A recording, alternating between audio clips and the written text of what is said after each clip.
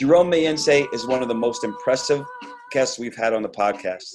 His indomitable spirit carries him through every bit of adversity he's had. T-Dubs, what was so impressive about Jerome to you? I mean, when I think about him as a fan, it was like he didn't get a lot of minutes, and we got to hear why that was the case. And then he kind of like had this great fourth year with Coach Bennett, and most people accredited that to Coach Bennett, and rightfully so. But a lot of it is him. Like, he's a really special guy. Like, we're very lucky to have someone like that who really fit. When you hear his story, if he fits the UVA mold, right? He's like, education first. I'm selfless. I want to be, all those things. Like, he lived the pillars before he even knew they were a thing. So it was really cool just to hear from him. And I've been excited about this one because, like, we've had Sean and JR, but that hit the one person that carried through from Leitao to now Bennett. He's the first one we've had, and it's cool to hear the contrasting in those styles, right? There have been multiple people who've requested to have Jerome come on the podcast, and now I completely see why. Yeah. And we got to start listening to these people because they told us about Gus, and they kept asking for Gus, and they kept asking for Jerome, and like those are two of the more entertaining ones we've had. Jerome, entertaining is absolutely correct. Like, his stories are great. His spirit is so positive. He's just a happy dude. Yeah. And he's fought through so much adversity, right? And you can see why he's so successful, right? With someone with that kind of positive energy, like, it's hard not to be, I don't know if impressed is the right word. Like, it's just like, it's kind of like when we had Coach Bennett's, like, Laurel on, right? It's like they bring an energy with them that's like very, that's like contagious. Like, they come on and they have that spirit and that energy, and it just carries you. It's just like really interesting. Jerome was just like, okay, another bump in the road, whatever. I'm going to get through it. I'm just going to follow the path, and everything's going to be fine, right? Not just fine, but it's going to be better than fine, because I'm going to make it good. Yeah, he was very special, man. He's if I wasn't a fan before, oh my God, now. It's just hard for us to watch him play. That's the one thing, right? He's going to go off and he's going to play in whatever city now, and it's like we get box score. It's like taking me back to my Brian Stith's first year in the NBA. Like, I get the box score, and I don't get to see the games, which is kind of anyway. Hey, everyone. This is Mark, T-Dubs, and Dougie Fresh. Thanks so much for listening to the podcast. In addition to the basketball podcast, don't forget about the Jay Willie Show, which appears every other Monday night on YouTube. And don't forget about the football podcast that we just launched, starring Tony Covington and Ahmad Hawkins. Please check us out on lockerroomaccess.com for the latest in merch. T-Dubs, anything coming up? Yeah, we got a bunch of gear coming up. I think we have some special Grant Kersey and Kyle Guy shirts and hoodies. And we've got some others. We have a Rocky Balboa themed Virginia shirt. I'm actually wearing it right now. And then we'll have a few others. So definitely make sure you subscribe to our newsletter. You'll get all those updates as well. Follow us on Instagram. Follow us on Twitter. Listen to our podcast on Apple and Spotify.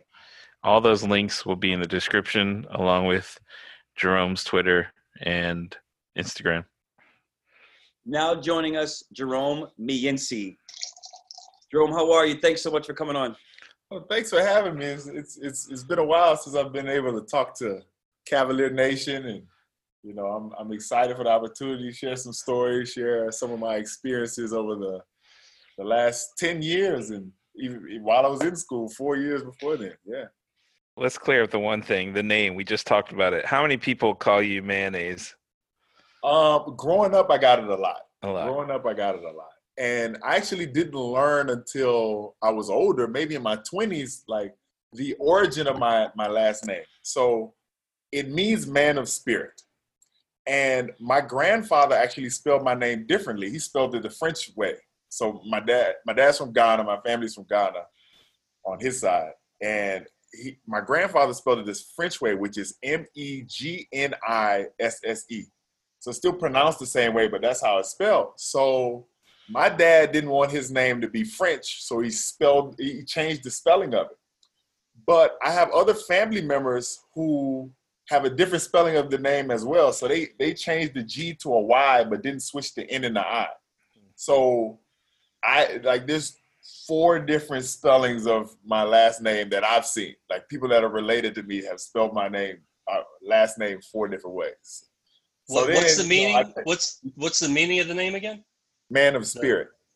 So can we confirm that the word mayonnaise does not actually mean man of spirit? There's an actual chance it does.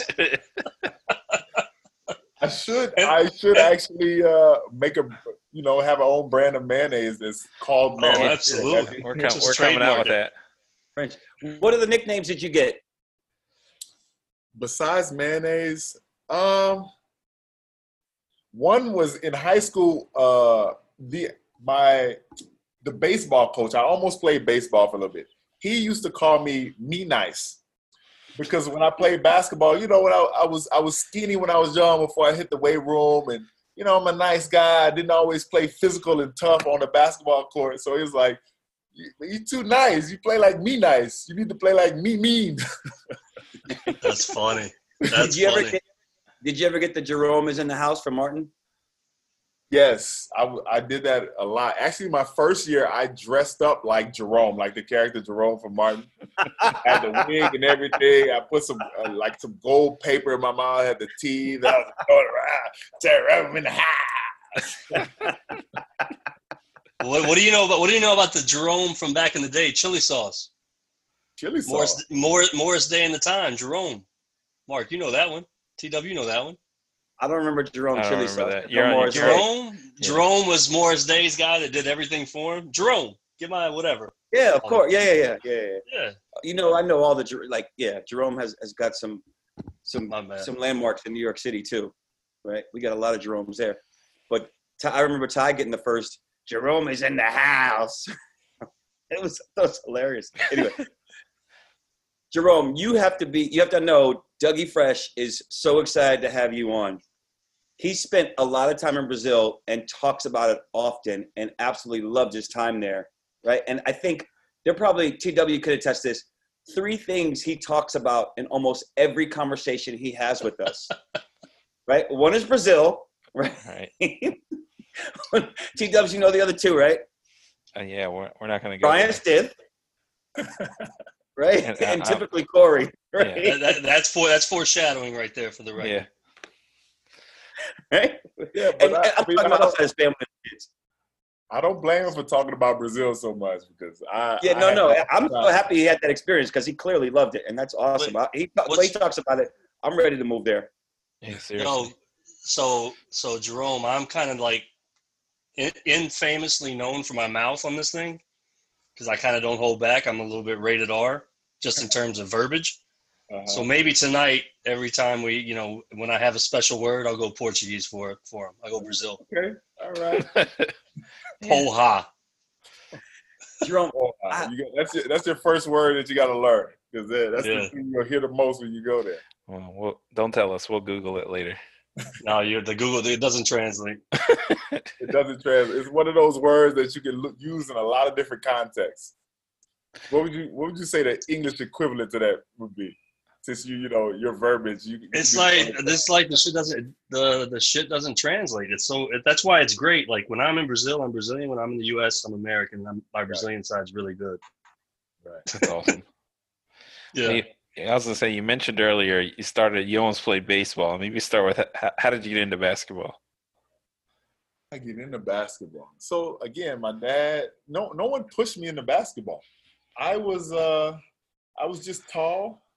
And, played, Breck at what does that even mean? Little club basketball, 9 or 10 years old. I was actually shared a funny story. So again, when I'm younger, I'm trying to increase my athleticism once I started liking basketball around middle school.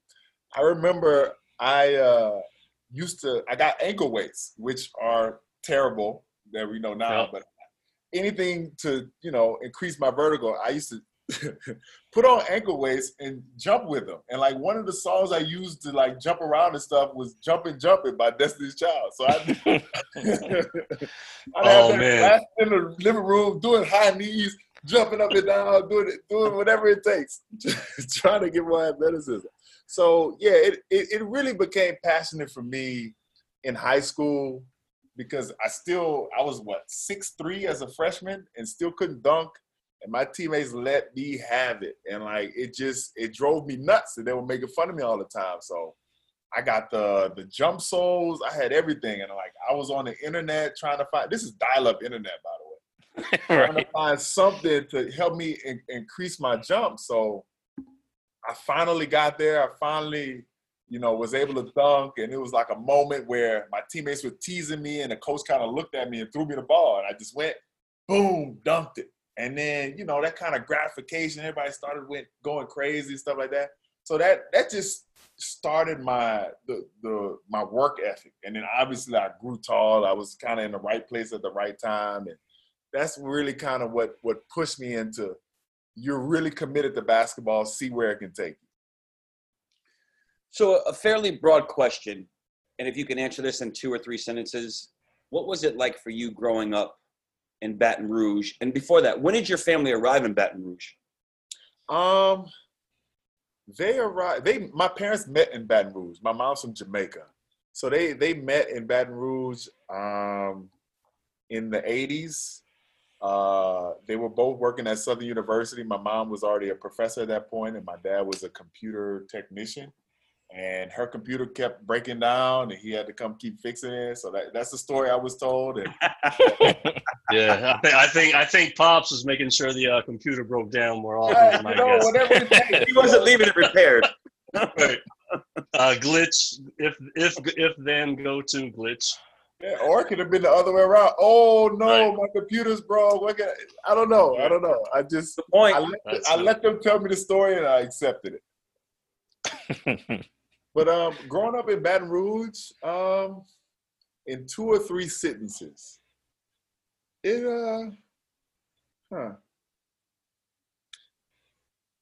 was essentially growing up in the South.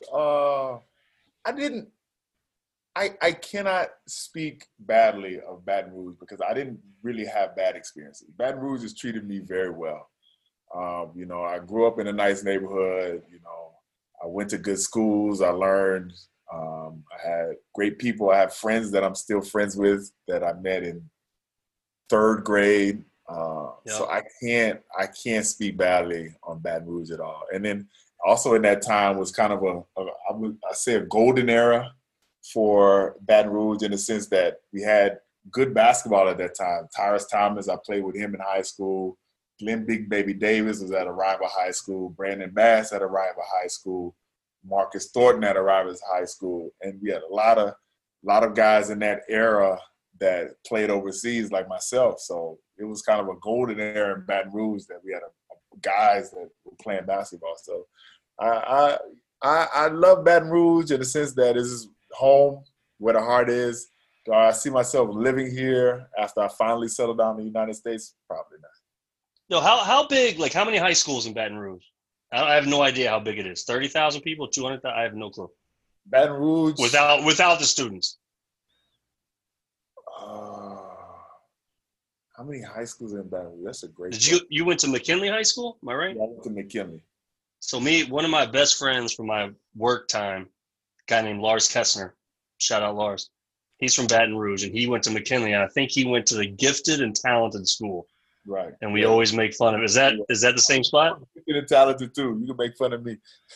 No, it's just funny because we always, and he's, like you guys are gifted and talented and smart, but it's just funny that's my connection. I always notice though, like on the news, there's me and him always say the same thing. When shit pops off, some weird story, it's always like in Baton Rouge. Like there was that gas station thing back in the day, Baton Rouge, something that I don't know. Is that accurate or am I like? I've had some strange stories in Baton Rouge, like strange stories in my schools and stuff like that. So yeah, again, like whenever it's in the news, it's never a good thing. Right, that's fair. That's a good point. So what was it like hearing from Virginia? Is that a school that you'd ever heard of, thought of? Like when did that become an option or a thing? Yeah, so my recruiting process was unique in the sense that I didn't play much during high school. So, I I played a little bit at the end of between my junior year and senior year, and then got recruited by Rice. Went on my visit. I was about to go to Rice because, I was looking for a good school, but I just wanted a bigger school. I'd always wanted to leave Louisiana. LSU was not an option. Tulane was really out. It just wasn't an option. I knew that there was a bigger world out there. And again, that was from the influence of my parents. Like I knew there was a bigger world out there, and I had to leave Louisiana.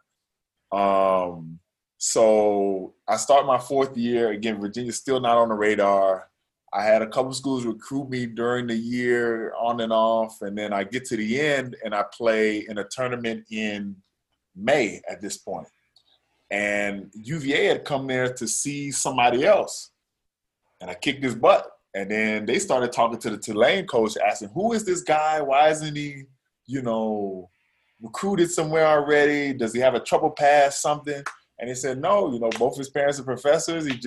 He wants to leave the state. He just hasn't found the right school yet. So after that tournament was over, we got on the phone. I was up in UVA the next week or so on a visit. And it was during finals, so no one was there.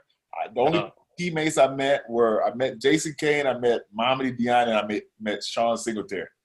Everybody else was either gone or busy. Those were the only three people I met the coaching staff. The school was empty at that point.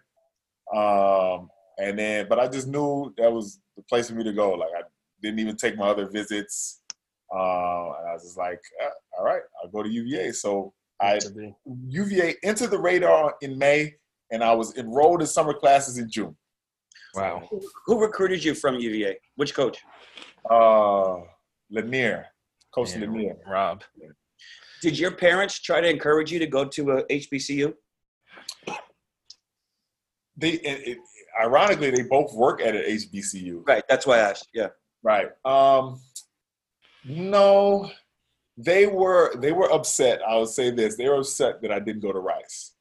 And when I turned down Rice, they were like, well, you're gonna go to Southern. I was like, not yet. Wait, be patient. Something else will come up. But that was as far as it went. I never had any intention of going to Southern. If I were going to go to HBCU, it would have been, the school right in my backyard. But no, I never had any intention. One of the reasons I bring that up. You had that thing where you wanted to get out, so I get that. Rice is no joke too.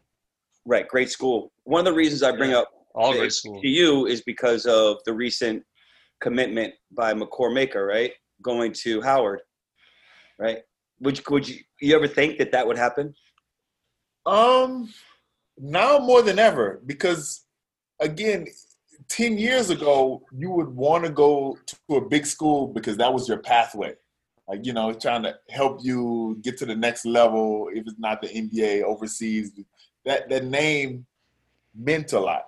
Yeah. It still means a lot. But now in the age of the internet, it's so easy to have access to information and find people and things like that. Because, look at the ease of how many how easily they find guys from overseas and bring them over. And obviously that's a lot harder than trying to find somebody at HBCU. So, going to an HBCU, you become a legend at that school. You go there, you play well, you can bring a lot of attention to them. You become the guy. And then you can still make it to the NBA or wherever you want to get to, because they can see your tape, they can see how good you are, and if you're good enough, you're gonna make it. Yep, that is all true. They can find you anywhere. So you arrived to Charlottesville when you were 17 years old. Yeah, my parents had to sign my compliance papers. They had to sign. I could not, because I wasn't 18. I couldn't sign my own waiver. I had to get my parents to sign. When's your birthday? December 18th. So, okay. So you weren't even going to be 18 for a few more months. Right. 5 or 6 more months. Yeah. Wow. So you graduated in 10th grade then? I think I was 17 in 10th grade. No, I started school at 4. I didn't skip any grades. I just started school at 4 because back then the rule was if you turned 5 that year, you could start school. Yeah. Yeah, but since then they've changed it. And it That's hurt young, man. That I was always the youngest.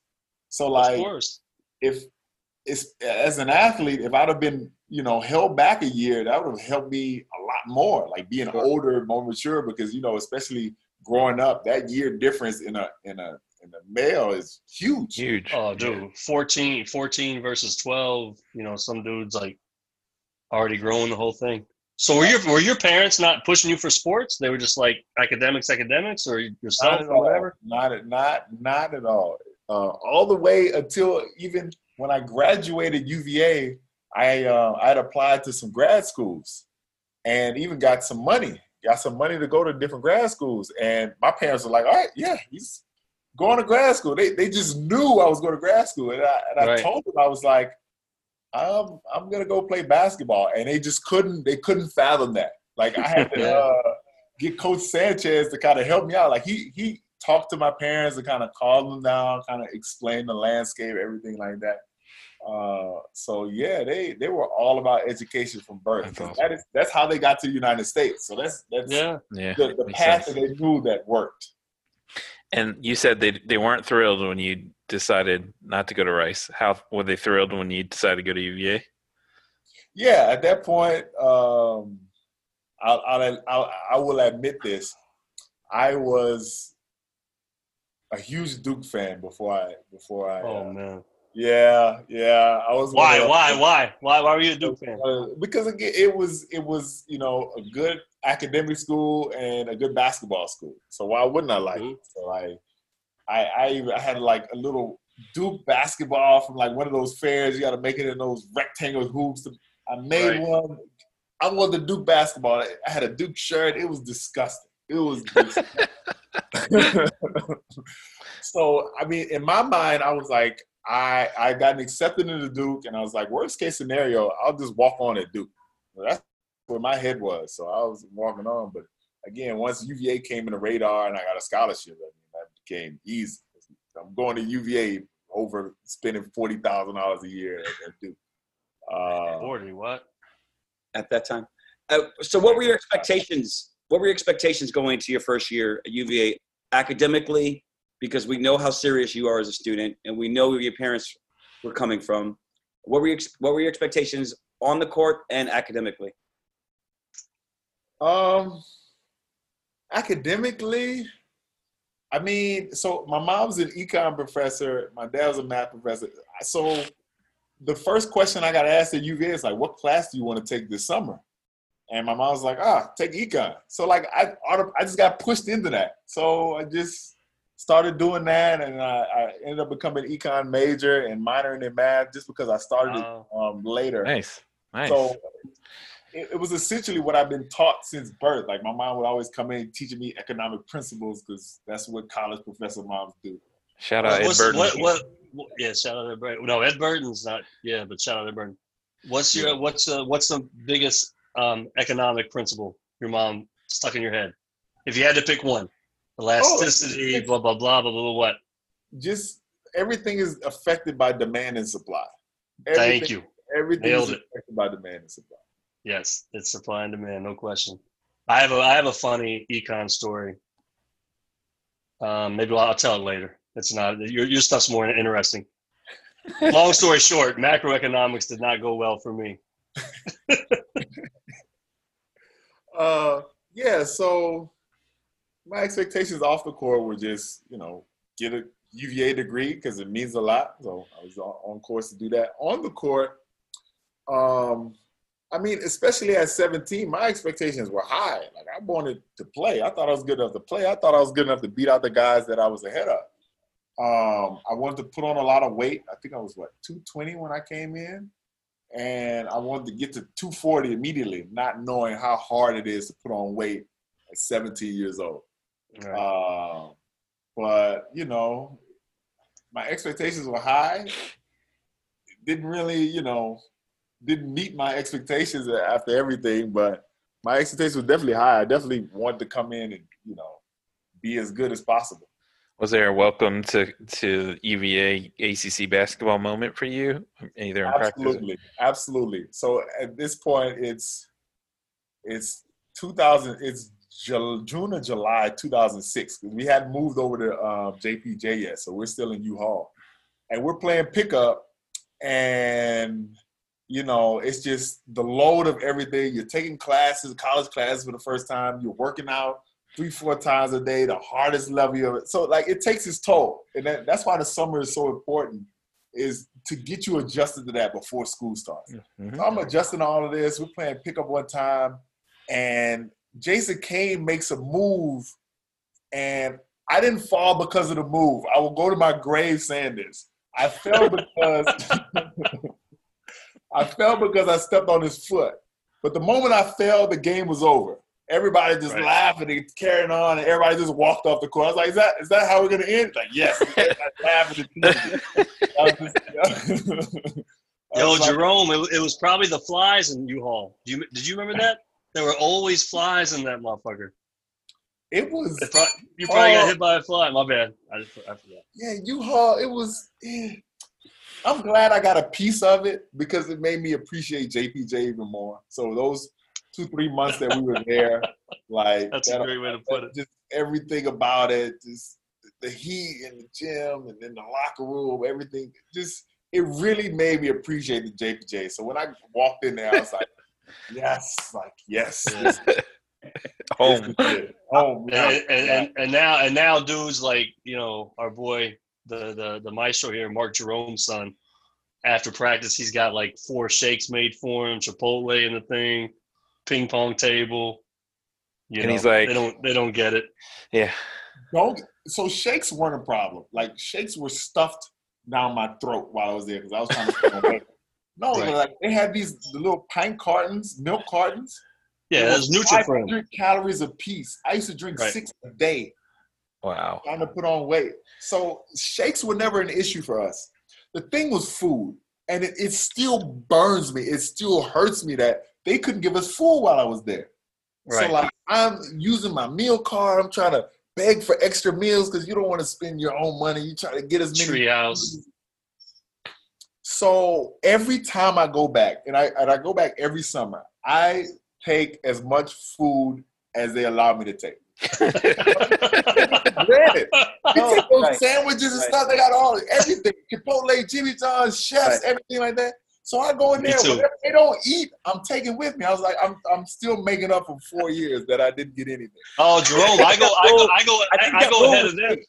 I think that rule was changed in 2014. Where now schools can get whatever they want for the athletes, right? In terms of food, provide as much food as they want. From the beginning, like you're gonna withhold food, and I'm trying to gain weight. You gonna withhold food from me? That hurts me still to this day. That's tremendous. Had you had conversations with Leitao? How many had you had before you committed and when you got to campus? Again, it was quick. Everything was a quick turnaround. So when I was done with that tournament that they saw me in, they called my parents. They were like, okay, everything's done. And I was talking to Coach Lanier a little bit.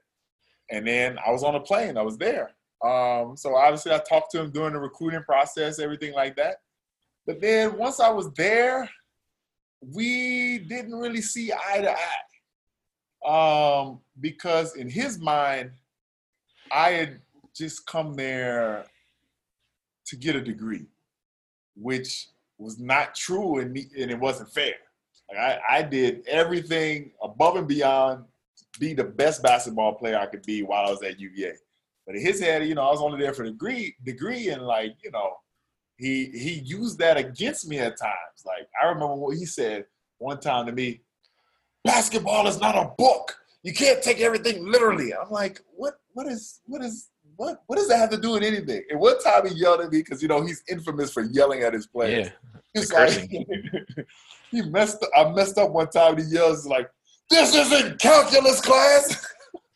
And looking back at it was funny. It's funny now, but like in the moment, like what does that have to do with anything? Yeah. Wait, what is calculus for the record? Just confusing. Funny thing, I haven't done calculus in 10 years. So real useful. And you may never do it again. Right. So he was basically mad at you for being smart. Like my bad, yo, I'm smart. I do good at it. Pretty much. And in 3 years, how many face-to-face conversations did we have? Maybe 4, I can say. I could probably count them on one hand. One And one of them was after the Arizona game, the first game at JPJ. Mm-hmm. So first game at JPJ, everybody, it was the top 10 team. Everybody's there. JPJ's packed. Everything's going crazy. And we won that game. But again, up until that point with the practice and everything like that, I'd expected to play. So again, at that time, I was upset. I was upset. So everybody's congratulating the next day, and it just hurt me because everybody's congratulating. I didn't play. So I remember the next day at practice, I didn't talk to anybody. I didn't smile. I just went after the guys who were ahead of me that played. I kicked their butt that day. So then after that practice, he talked to me. He's like, yeah, I was thinking about using you. But, I didn't, I went to the guys I was comfortable with, everything like that. So that was one. And then for the rest of those 3 years, maybe 3 more one-on-one conversations like that. That's it. Wow.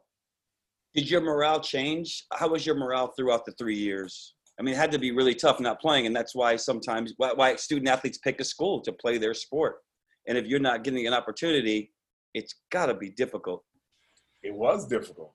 After my second year, I don't think I've even talked about this publicly before, but after my second year, I was thinking about transferring.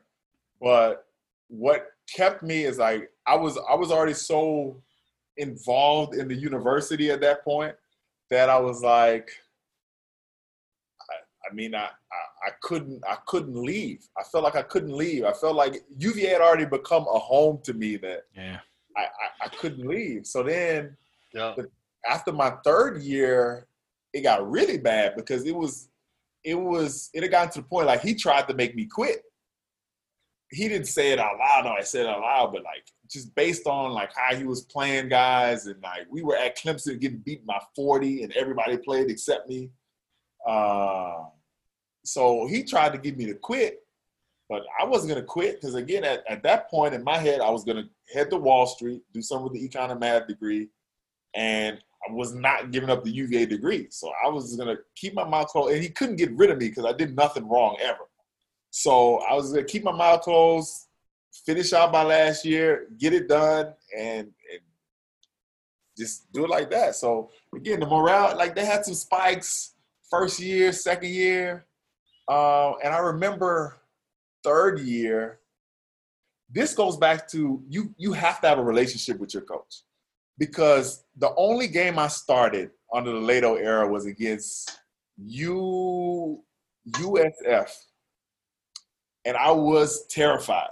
I was absolutely terrified. And I knew I was terrified, and I knew I needed to talk to somebody, but because I had zero relationship with Coach Leitao, I didn't talk to him, and I went out there, and that nervousness showed. So then I go out there, first couple minutes, I play bad, I come out, and, he's yelling at me, trying to fire me up, but that wasn't the way to communicate with me. And I didn't go back in the game, and that was pretty much it. After that game, that was my career at UVA before he left. Did you talk to your parents at all when you were thinking about transferring, and what were their reaction?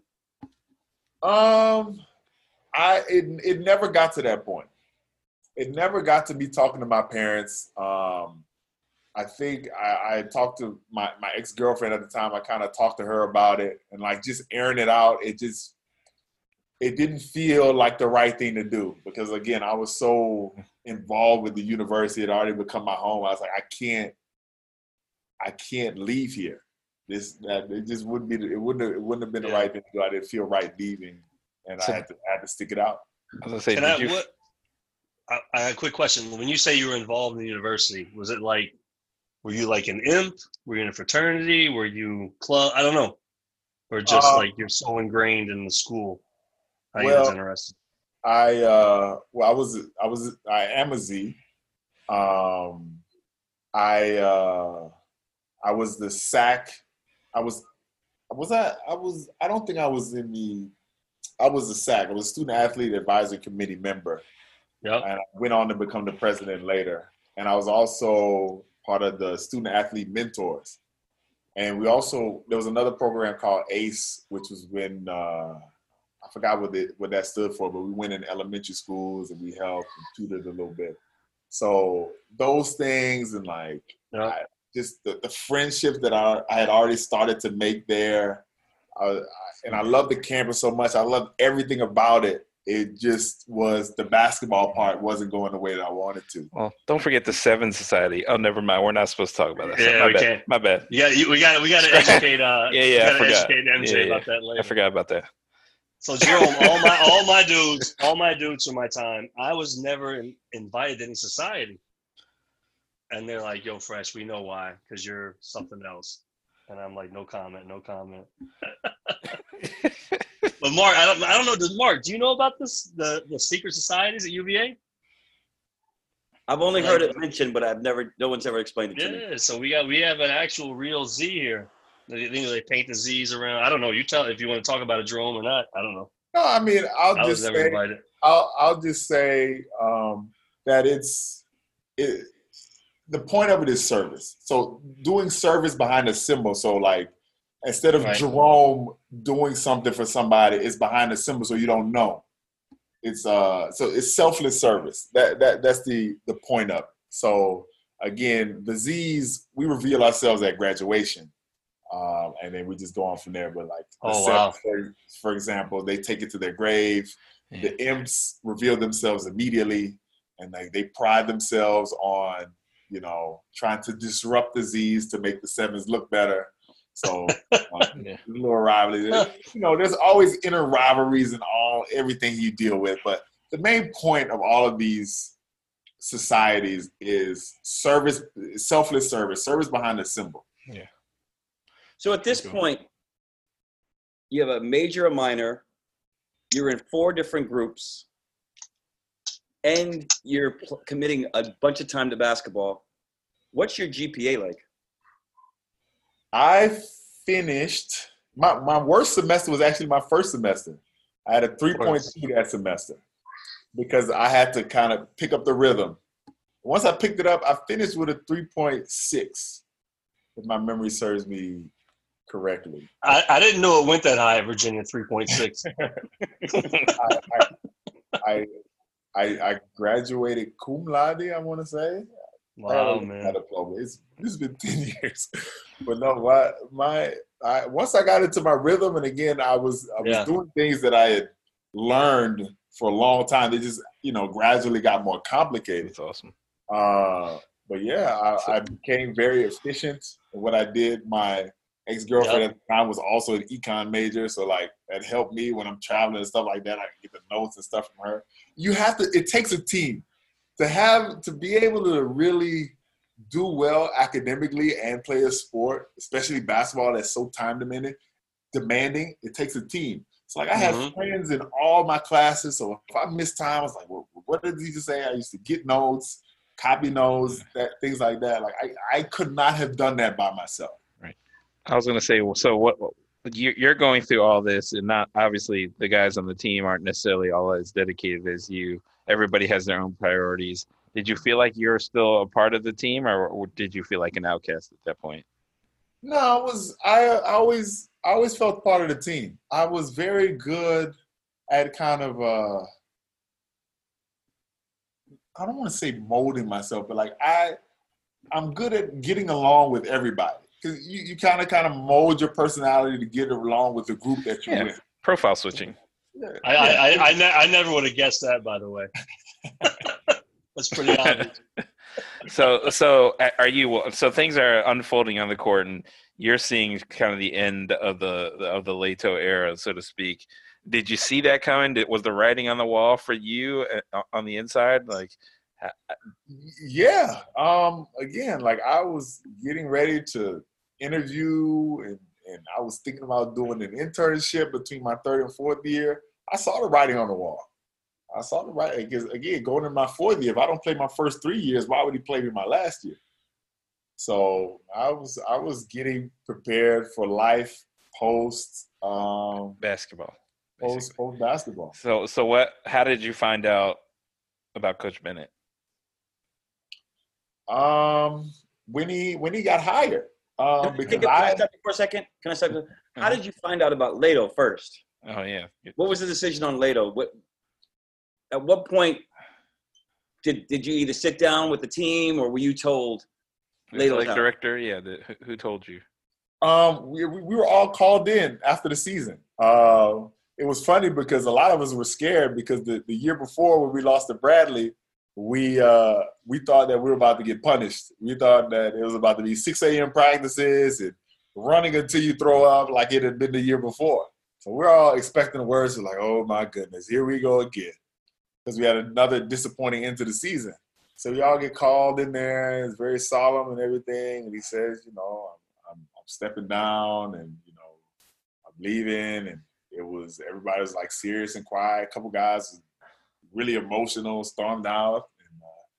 And that's how the news given to us in the film room. The whole team was called in there and he gave us the news like that. But it was for me, I was sad at first because, it's changed. It's like you really know how to react in that moment.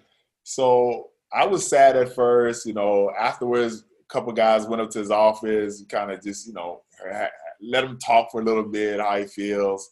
Then I got out and then I remember I called my dad, and my dad was elated. He was like, good. I know. I was to say, if I was you, I'd have been fist pumping. But right, he's like, good. I'm glad he's out there. Good. Yeah, Jerome, I was going to say, really? That was really your honest reaction? It was. And then when I got on the phone with him, he was like, good. And I got off the phone. I was like, yeah, that is good, isn't it? yeah, you know what? Yeah, okay. So then how we found out about Coach Bennett. So Coach Littlepage called everyone. We all met with him. Kind of just our thoughts of where the basketball program should go, who we thought should be the next candidate. I thought it was going to be Toby Smith. I thought he was going to come from Minnesota. So that's what I said. I was like, love to have him, everything like that. But, obviously Littlepage made the right decision. Being Coach Bennett, I didn't know about him before, but he came in, met with the whole team, met with us individually, and yeah, the rest is history. And did you immediately? Yeah, I was going to say, go ahead. Did you and Bennett have an initial meeting? Did he meet with every player individually? I know he met with us as a team, because I remember us asking. Who did he think was better, Kobe or LeBron? That was a team question. Like this is our introduction to Coach Bennett, and that was one of the questions that we asked him: who's better, Kobe or LeBron? And there was only one right answer at the time. But his response was Jordan. He's like, yeah, he's like Jordan's the most important. So he avoided the question. Right. Perfect answer. So he avoided the question completely. I'm sure we had a one-on-one meeting after that. I just can't remember it exactly. But yeah, he basically told me like, he's going to evaluate everybody. Like everybody has a fair shot. It's not that, because you're about to be a fourth year, I'm kind of just going to sit you to the side. It's like everybody has a fair shot. The best players are going to play. The players that do what, I ask are going to play. And that was it for me. I was like, well, I get another shot. Let me get to work and try to revive my career. Did you take him at face value and really believe what he was saying? Or were you like, nah? Yeah, because, I took him at face value because if I did, I had a second opportunity. If I didn't, then I would have been in the same position that I was already. Like, again, I had already made plans, and if he sat me on the bench and didn't play me, then I just continue with the path that I was already going on. Right. So I took it at face value. I was renewed energy, renewed spirit, and just went after it 100%. And did you see the change right away? Did you feel it right away in terms of like the practice, the mood, the things? Did you feel a change? Right. Yeah, I did, because I ended up I started at the beginning of that season. So I started at the beginning of that season. I was playing well for a while and then kind of had a dip. And then when I had the dip, I got taken out of the starting lineup. A song got placed in there. So, again, it's whoever's playing well, whoever's playing the best. So then by the time we got back to ACC, I had won my spot back and played, and kind of that's when my career started to take off. Yeah. But, yeah, I took him at face value, and he, like he said, he's a man of his word. He said, The best players who play, the guys that work the hardest, do what we ask them to do, those are the guys that play. Yo, so why that season? Why do you think you started as opposed to where you were before? Why'd you start for Tony Bennett in the early part? You defended, whatever. I don't know. What's the reason you think that he started you? Almost to a fault. Well, I guess to a fault. Like, I was always the player that I would do exactly what you asked me to do. I would do just to the best. I would run through a brick wall for you as a player. Tell me what you need me to do, and that's exactly what I'm gonna do for you. So again, with Leitao, that didn't work because again we weren't on the same page. She just again had this whole idea that I wasn't there to play basketball or anything like that. But for Coach Bennett, that was exactly what he wanted, especially at my position to be in the back line of the pack defense. I'm there. I'm calling out commands. I'm always in position. I'm always ready to help. I'm willing to take the charge. I'm always willing to do any little thing, sprint down the court, get back on defense. I was willing to do all the dirty work. I didn't care about scoring anything. Told me what you wanted me to do. I did it the best of my ability, and that's what he was looking for. Are you sure there's no soft spot in Tony Bennett's heart for calculus? He might actually like. I need to ask him. Coach Bennett, what did you study while you were in school? Is there some backstory why he gave you a second chance? I'll ask him the next time I see him. Nah, it totally makes sense, man. Whatever it was, TB must have loved it because your minute production increased by over 13 minutes. Your point production increased by more than 5 points. You went from 1.7. I'm sorry, just under 5 points. You went from 1.7 to 6.5 points a game. Right, your free throw percentage went up from 59% to nearly 75%. And another big thing was a confidence issue. So, like, that coaching staff, the entire staff, gave me confidence. Basically, the confidence I was looking for since I'd come in at 17 that I'd never really received. I won't say that. Coach Lanier instilled me with confidence. He was always behind me. He was always trying to push me. But then once he left, that left with him. Yeah. And I at that point in my career, that stage of my life, I needed that. I needed somebody to, Jerome, you can do this. Jerome, okay, we have confidence. You come on, let's do this. But I didn't have that, and that I think attributed to me not playing well. Again, like I said about the USF game, I didn't have the confidence, and I didn't have anybody to talk to about it. Right. Isn't that amazing how that works? When someone believes in you, how much you can produce. Exactly. I would say years later, I'm still playing, and my other teammates, most of them aren't even playing anymore. I was gonna say that as a fan, most of us at that point, when we saw what you could do, had wished we had another year. Like, did that cross your mind too? Were you like, dang, I should have maybe redshirted, or was that? Absolutely. Hindsight is 2020. I'm coming in, I'm 17, and then based on his offense, I was fourth string. Yeah. So why not redshirt your 17-year-old who's your fourth string player? Right. But shame. It is what it is. It all worked out in the end. So who were you battling out your second and third years that you started playing more than your fourth year? Well, I was battling Tunji Soroye, Lars. We call him Lars.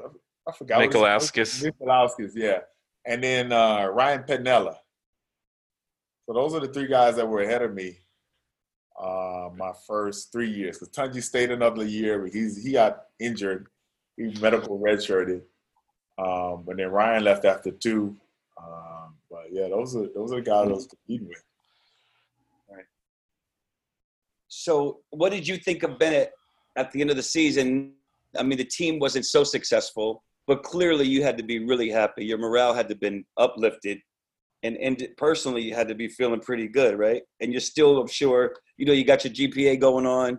You got to be happy on the court. On the grounds, you were probably still involved with your groups, with your social groups. I'll say this. I'm still convinced that snowstorm in 2010 that messed us up, that threw off our rhythm completely. We were 3-0 in the ACC when that snowstorm happened. We had to, I forget exactly what happened, but a game got changed because of it, and a game got canceled. And at one point, we had to stay at the law school because there was so much snow on the ground that it was worried that we couldn't get from our apartment to the stadium. And even that game against Wake Forest, they let anybody who could come to the game come. Right. And I had some friends paint their chests with everyone had a letter. It was six of them had a letter on their chest, and they ran through the snow bare chested to come to that game.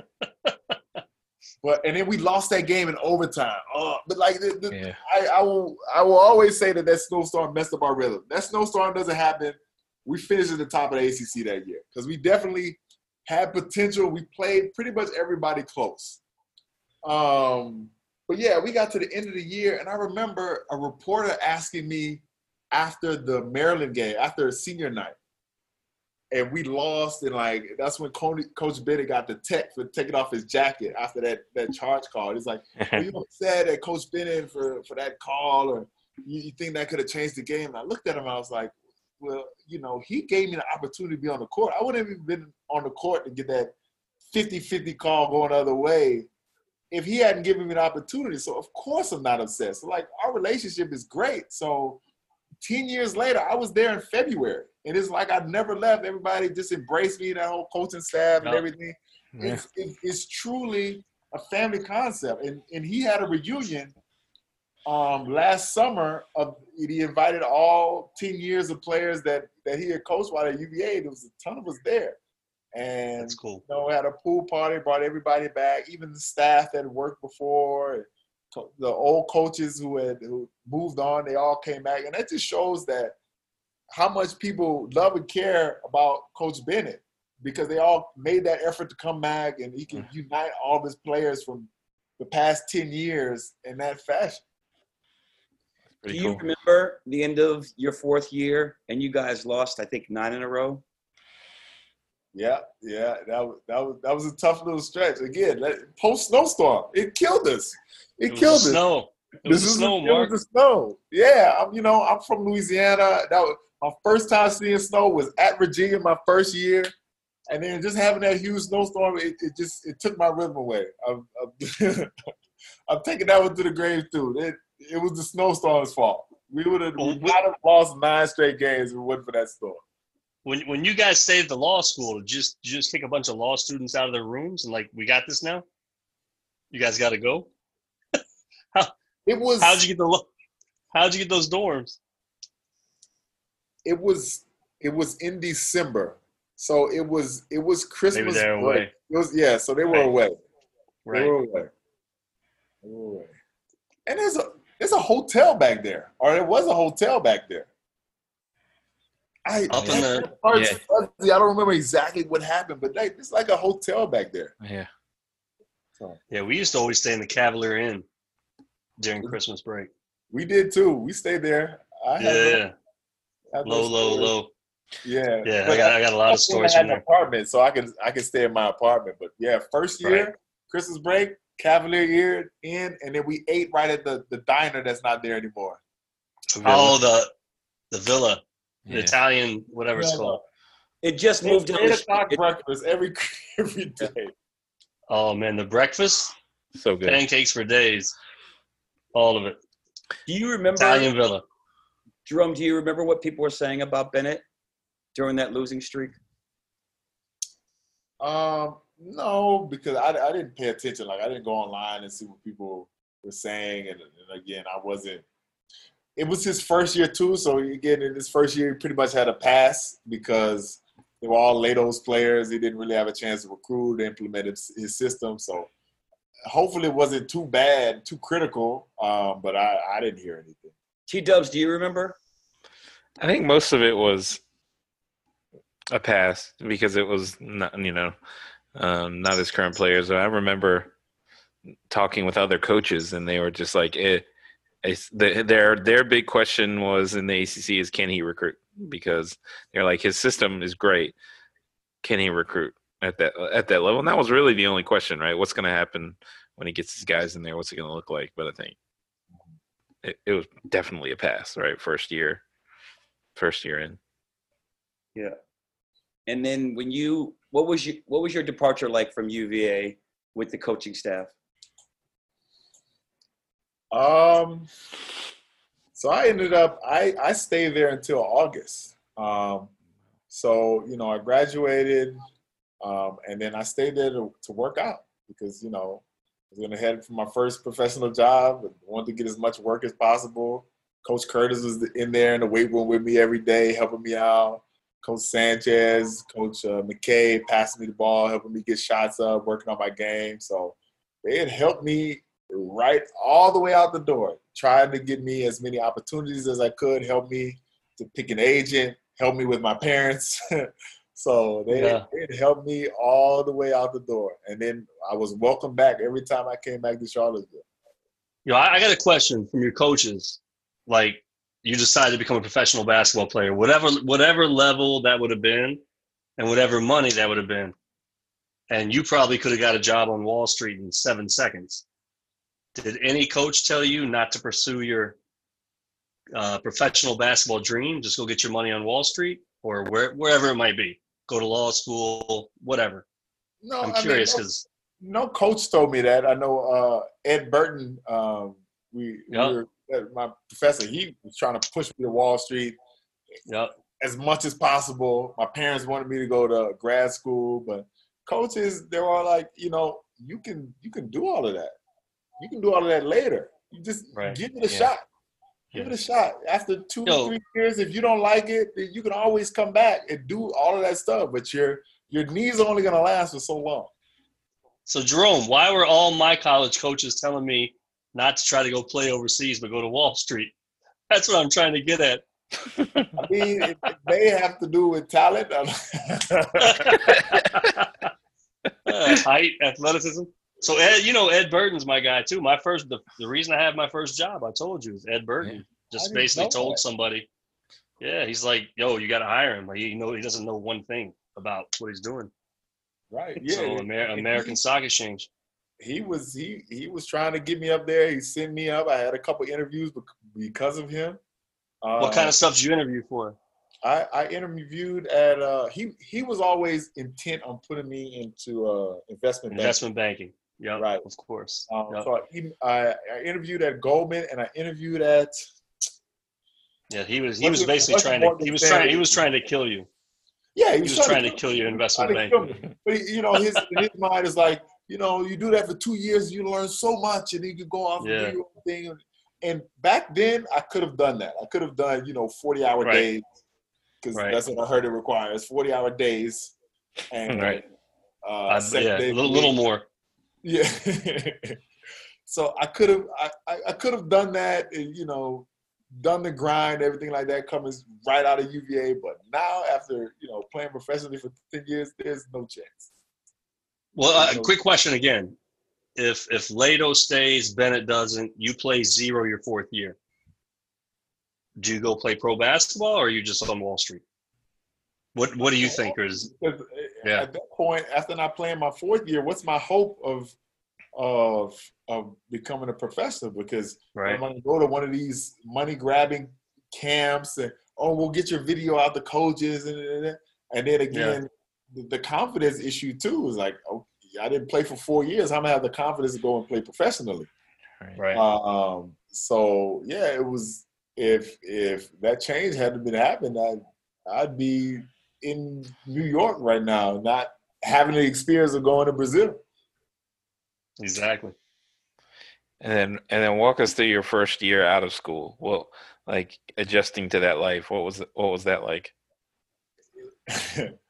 I'll say this. Again, my background really helped me in the sense that, my parents were from different countries. I've gone and visited where they're from, and I had that, humility about me because of that.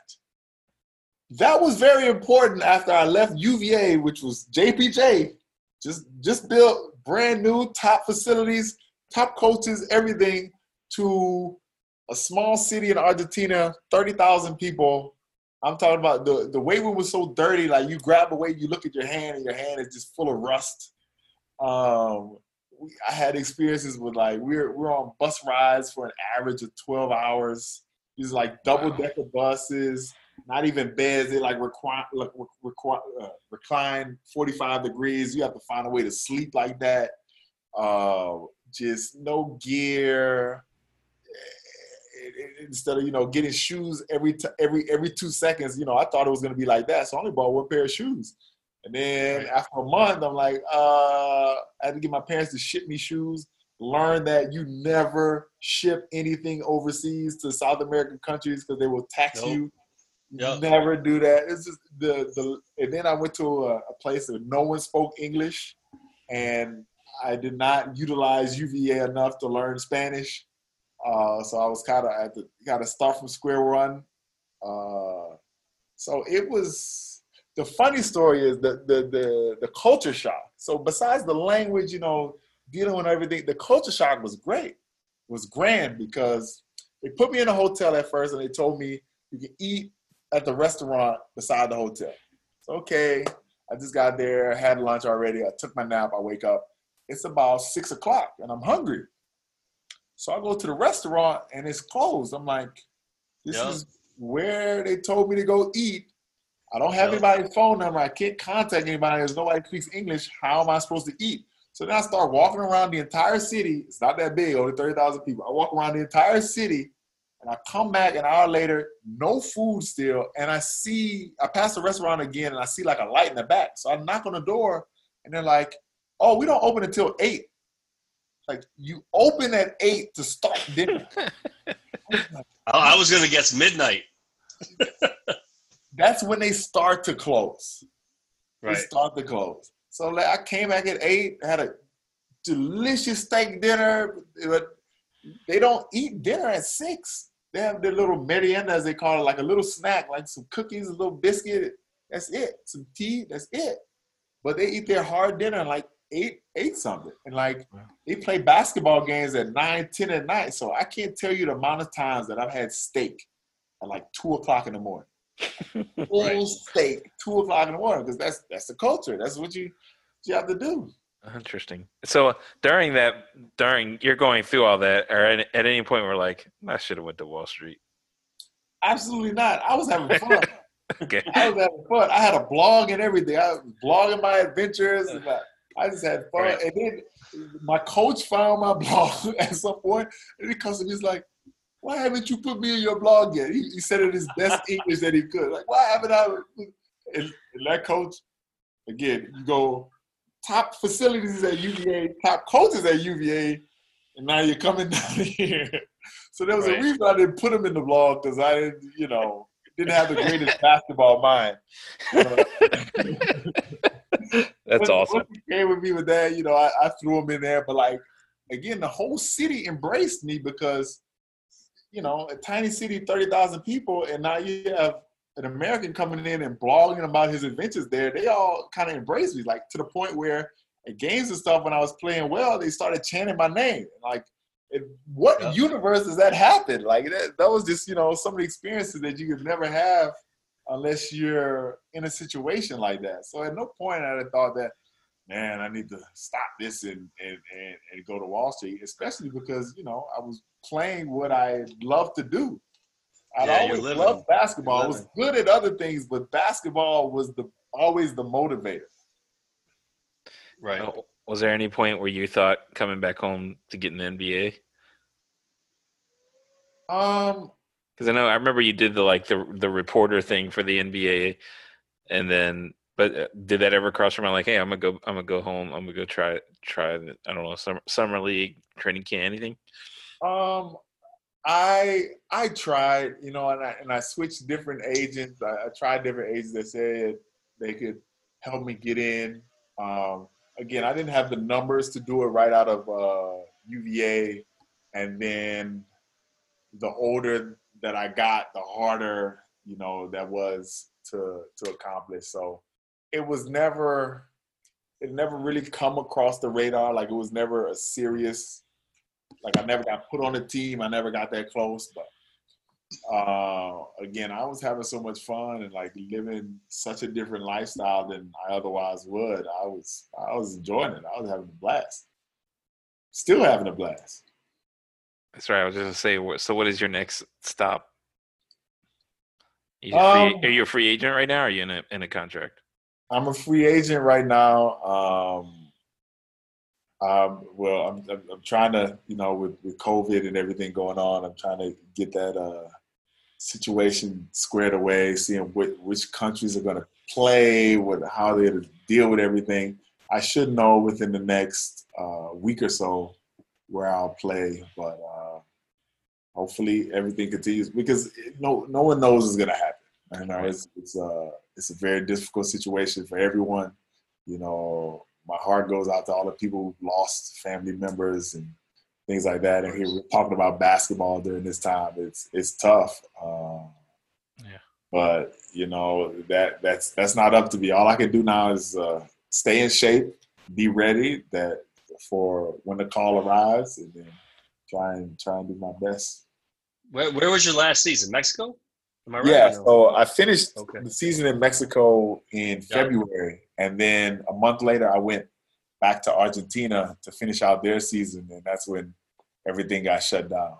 So I stayed there for 2 months because Argentina shut down so early. We're like, okay, they're gonna get it back going. They're gonna start it back up again. But then after 2 months, it was clear that nothing was gonna happen. So came home, brought my girlfriend who's in Brazil, brought her here before the borders were closed. Oh, wow. Yeah. Does she only have 90 days, though? How does that work? Or you had to do a fiance? She got 6 months, which is... So that's right, 6 months tourist. Yeah, so she got 6 months. Right. We at first thought it was 90 days, but she got 6 months. Yeah, I didn't know if you're going to be on that 90-day fiance show they have on TV. Can I turn it? Can I do? Go ahead, Mark. Go. Then I'm gonna. What is your favorite South American country and why? Oh, it's not even close. I know, but I always ease into this answer to not offend the other countries that I played in, because again, they've treated me very well. But if I had to choose, there's no place quite like Rio in Brazil. There's no place except for Salvador. What'd you say? I knew the answer. Just made Dougie Smith's day. Oh yeah, he knew the answer. We had a conversation before. We were sharing. Yeah, I knew the answer. He knows how much I love Brazil. So, how many cities and teams have you played for over your career now? 1, 2, 3, 4, 5, 6, 7, 8, 9. So over 10 years, I played for 9 teams in 9 cities. Wow. That's incredible. Cool, that's so cool. That's so cool, right? They call it the variety is a spice of life. Yeah. Right? Yeah, I've been all over the place. My longest tenure was in Rio. I played there for 3 years straight. Hardest decision ever to leave. Why'd you leave? I want to know that reason. So guys, you probably don't know, Flamengo in Rio is like I think it's the second biggest supporting team for soccer, right? Supporters. Second. I think Corinthians. No. Corinthians. First, 40 million. Okay. First, Flamengo. Okay. Don't make me get my Flamengo jersey. We're not gonna go there. Yo, I had a Flamengo jersey. You know what? I was 10 years ago. I was in a bar. Some dude liked it. I gave him my jersey, like a sucker. So Flamengo is like people, like it's not like you like Virginia, you like the Lakers. People like live their lives for this shit. And so we play. I'm trying to explain it the best way I can what live your life actually means, because you really can't understand it until you learn their language and then learn their culture. So that's what I did. I learned their language, and then like I'd seen them at the soccer games jumping up and down and chanting and screaming and doing all of that. And I said, you know what? I'm going to jump all the way in. I learned the songs. I literally march because they meet before the games. They march all the way to the stadium. They sing and march throughout the whole game, and they go back. That is more tiring than a basketball game, first of all. When I did that, I was dead. So then I became friends with some of these people as well. And, like, their life revolves around their soccer team. Like, no joke. It revolves around. That's it. You have dinner with that person, that's the only thing they can talk about because their life literally revolves around. Their happy days are when the team wins. Their sad days are when the team loses. And, like, if they don't like what's going on with the management, they will go out in the streets and protest. They will fight over it. They will give their life for their soccer team. And that's not an exaggeration. That's wild. That is how passionate they are. And you really can't understand or appreciate that until you dive in and really see it for what it's worth. So it's like all the fans' lives, big events, marriages, deaths, etc., are marked by the day of their team's game. I'll never forget that. I met a guy one time, old timer. He lost his son, and somebody's telling me the story. Poor guy. And he was like, yeah, it was the day of Bahia versus Victoria. But I'm like, dude, your son died. That's not – how do you care about that game? It's like Knicks versus Cavs. In their club paraphernalia. They'll get married. Like, instead of wearing a tux, they'll wear a flamingo jersey. Wow. That's awesome. And then, their baby's born. The first thing they put on their baby, boom, flamingo jersey. It's Yo, Jerome, one time I was in São Paulo. I was back in New York, but I was in São Paulo. And I had I don't know, Corinthians jersey on. And it was the day Palmeiras was playing against whoever. And my cab driver's all nervous. And I speak fluent Portuguese like you. Yo, I'm good, chill, whatever. He's like, dude, I can't leave your side. What are you talking about? He's like, the other team is playing. If somebody sees you, they're going to kill you. I'm like, not me. Like, he didn't want to – the guy did not want to drive me because I had the wrong jersey for the day. Yeah, that's understandable. Especially Palmeiras. Palmeiras, they're crazy. They're crazier than normal. Yeah. That was a mistake. How long did it take you to learn Portuguese, Jerome? I arrived in Brazil in July. No, at the beginning of August. And by January, I was doing interviews in Portuguese. So I learned it very quickly. I was very motivated. The Spanish helped me, but not necessarily like some of the vocabulary is similar. Some of the words, some of the grammar rules are similar. But what helped me was at that point, I knew how to learn a language. I knew the steps to take to learn a language. So once I applied those steps to Portuguese, I learned it very quickly. Right.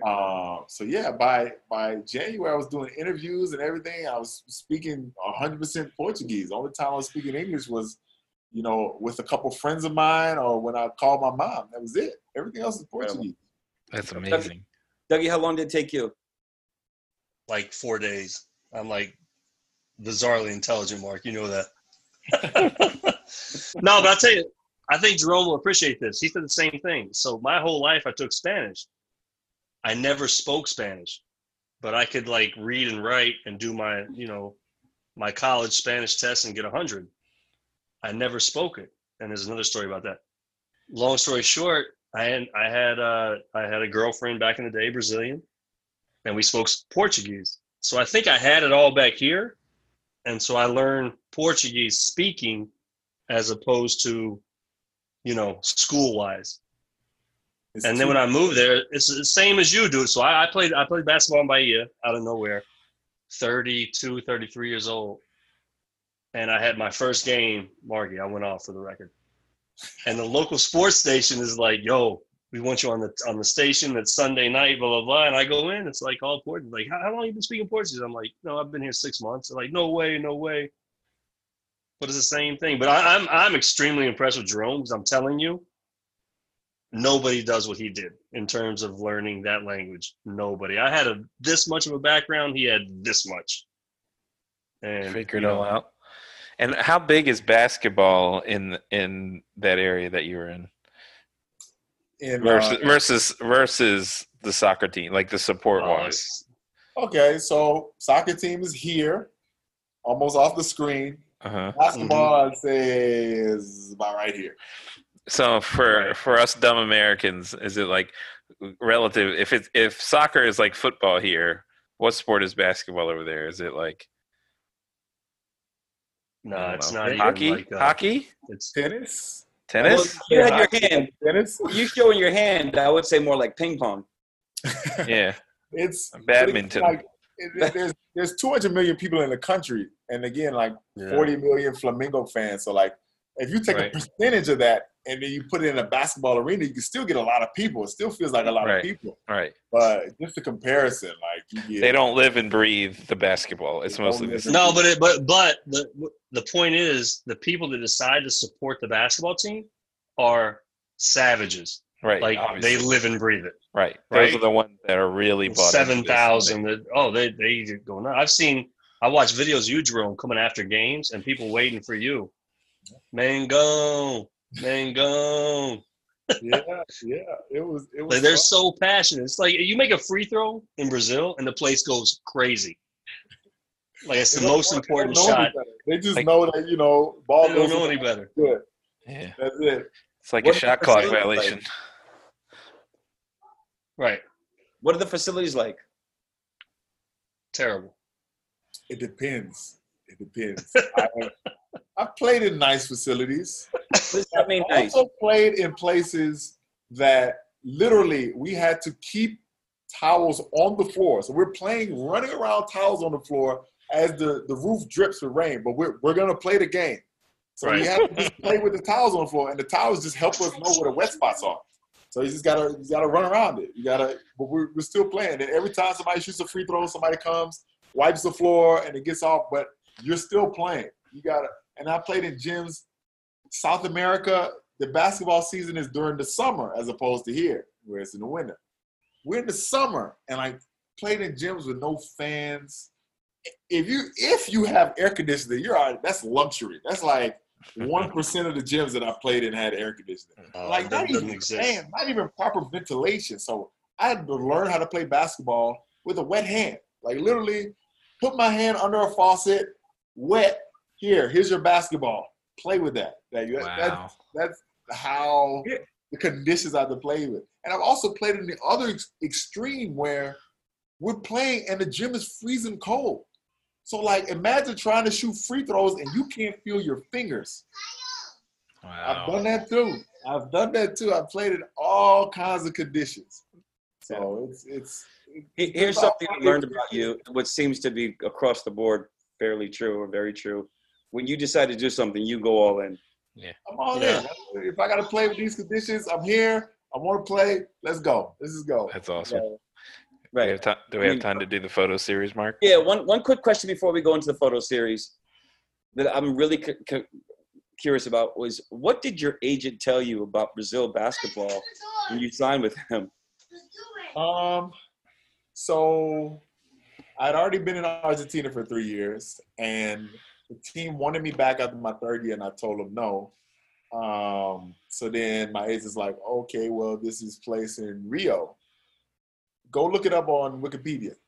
So I looked it up, and I called him back. I was like, yes. I knew nothing about the basketball. I had read about the city, about Brazil. I was like, yes. And I knew the team was good because we had played against them in Argentina in one of the international tournaments. So like I knew like it was good. But once I saw the city, once I saw what was available in the city, I was sold immediately. I was like, all right, we're going. There's no discussion. Let's get the contract signed. That's where I'm going. That's awesome. Yo, what's your favorite spot in Rio? Or favorite three? I'll give you three. Favorite spot? Now that depends on what am I doing? Am I eating? Am I partying? Yeah, not basketball. Like eating, partying, whatever. Ipanema. I like the beach there in Ipanema. Because it's not too quiet. LeBron is a little too quiet. Copacabana is a little too busy. Ipanema is like right in the middle. Yeah. Favorite place to party? Well, my favorite music is pagode. So like, going to a pagode on a Sunday Yeah. Just the best thing. So like it's just, you just dancing and drinking the live music all day, from like 4 o'clock in the afternoon to 4 o'clock in the morning. You just drinking, eating, and listening to live music. Everybody's dancing. That's one thing that I'll say about Brazil. People go out. People are going out to have a good time. They're going out to sing every word of every song because I don't understand how they know every word of every song. They sing, they dance, and they drink. That is it. I have rarely seen like people like fight or get into it because the atmosphere is just so airy and free and happy when people go out that it was. I love that part about going out in Brazil. It's fantastic. Can I tell you why everybody knows the words to every song? Because everybody sings the same songs. Yeah, it's pretty simple. Okay. When you learn the language and see that everything just repeats and there's not that many words, it's pretty simple. But when you first go there, you're just amazed. Like, everyone knows every word to every song. Like, how? We have two segments. We have 2 segments left. TW does a photo image react segment, and then Dougie Fresh has a question for you that we ask every guest. So T-Dubs is going to take you through that photo series. All right. Let's do it. All right. And generally, I'll show you a photo. Sometimes they're a video like this one. Just get your reaction. This first one, the JPJ introduction. Michael, I'm always curious. This is like your first college experience in a game, and it's got this kind of hoopla around it. What was going through your mind? Oh, that adrenaline running through me for that Arizona game. Again, like I had the expectation to play, so it was nuts. And then even before we didn't have, what do you call that? We didn't have Midnight Madness. Right. But instead we got Earth, Wind, and Fire, which is 10 times better. Right. I played the trumpet in high school, so I played all of their songs. I already knew all of their songs at this point. So when they said Earth, Wind, and Fire was coming, I was ecstatic. Yeah. I went there, and I was singing every word to every song, just like the Brazilians I was talking about. And a lady looks over at me, she's like, how old are you? I was like, 17. How do you know all the words to Earth, Wind, and Fire? Man, it was so much going into that first season. I remember it was fantastic. Yeah, that was a big deal. I mean, this was still to this day one of the bigger deals ever in Charlottesville, like the opening of JPJ. Yeah. My favorite joke when my friends said they had tickets to the Earth, Wind, and Fire JPJ, I'm like, there's no way we're going to beat Earth, Wind, and Fire. Virginia's like, we're in a down year. But anyway, the next one was this is the Virginia schedule for your first year. And as we're going through this thing, there's the Arizona game. We lose. The first loss is at Purdue. I'm just thinking in terms of this is your first season. You got some minutes in here, but what were your thoughts going through this?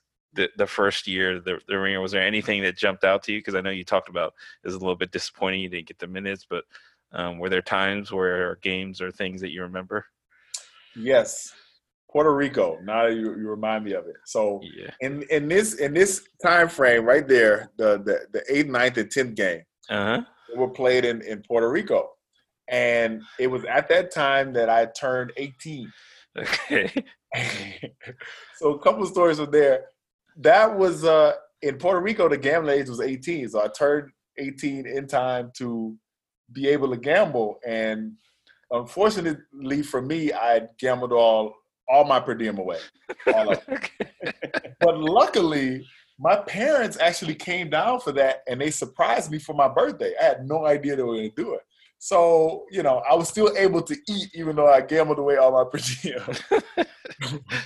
But those games were terrible. We lost to Appalachian State, and we lost to Utah. And we almost lost to that Puerto Rican team. Yep. I want to say we were down at halftime. Yeah. And things were not looking good. So I played in the Puerto Rican game, and I played well. So, I think I played a little bit the first 2 games, but, I was feeling more confident after that tournament. So I was feeling like I was coming up, playing well, and I was like, okay, now after the 10th game, I've gotten the hang of this. Now it's kind of my chance to go, to kind of get a shot.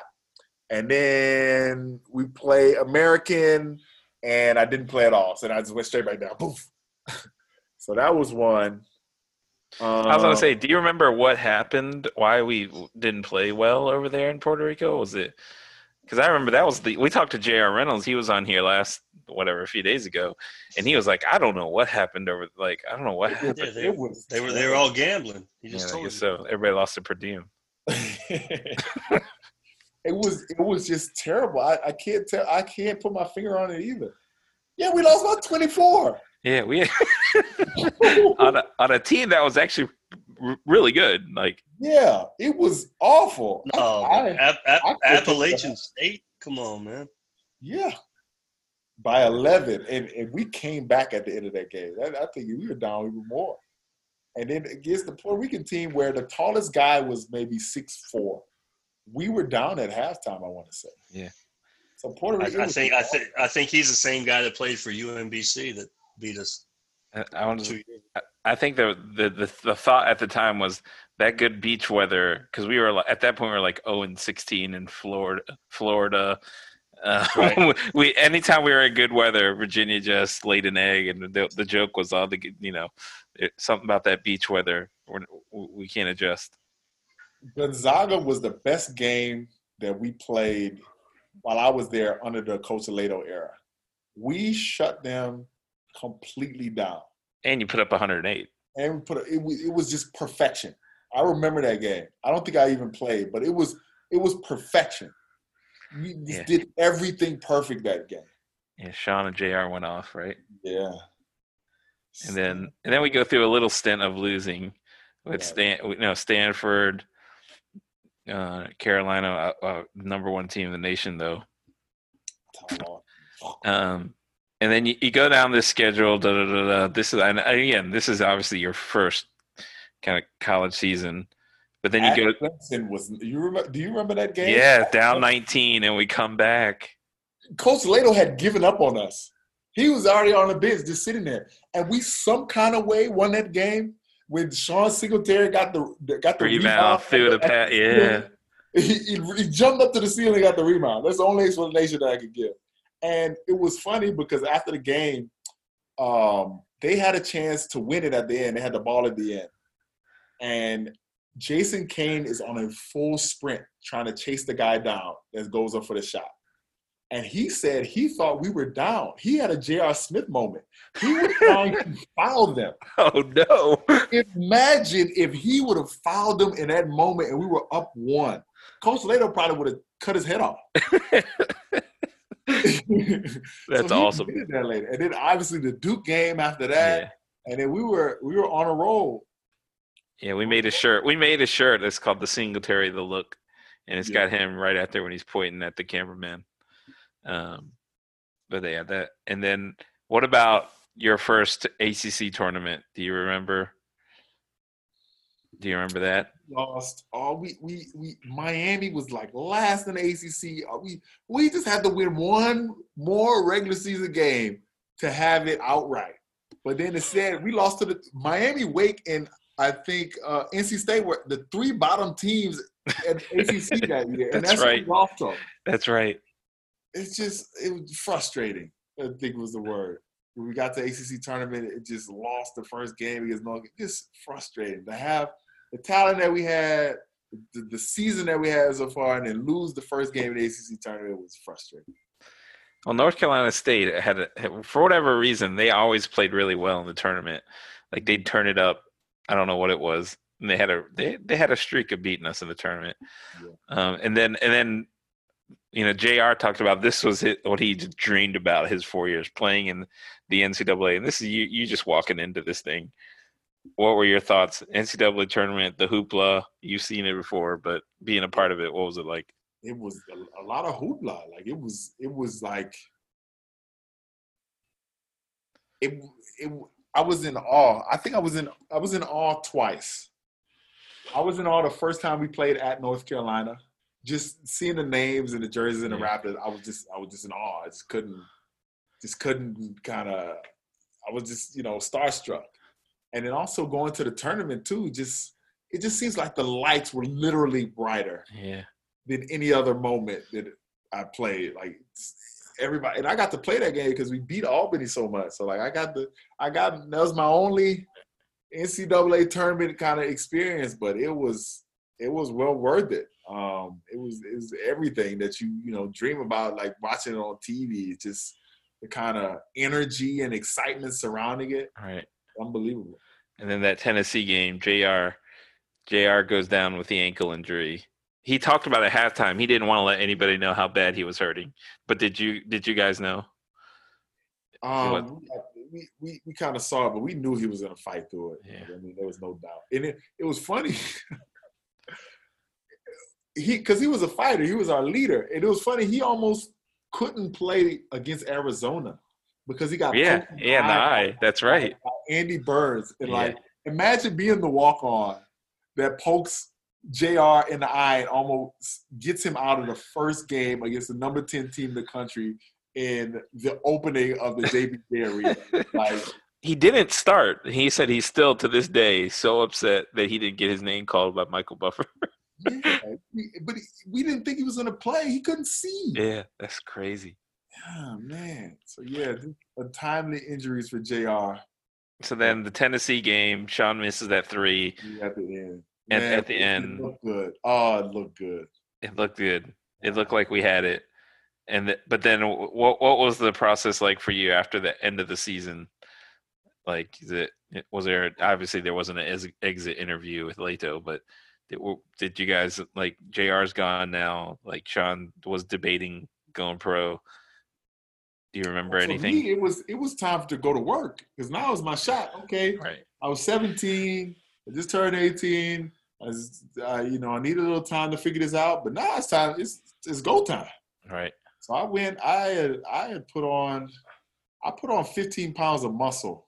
Wow. Between my first and second year, I was 235 and did not gain any body fat. So I put on the muscle. I was ready to go. My spring workouts were fantastic, but I just for reasons we talked about earlier, it just didn't come together.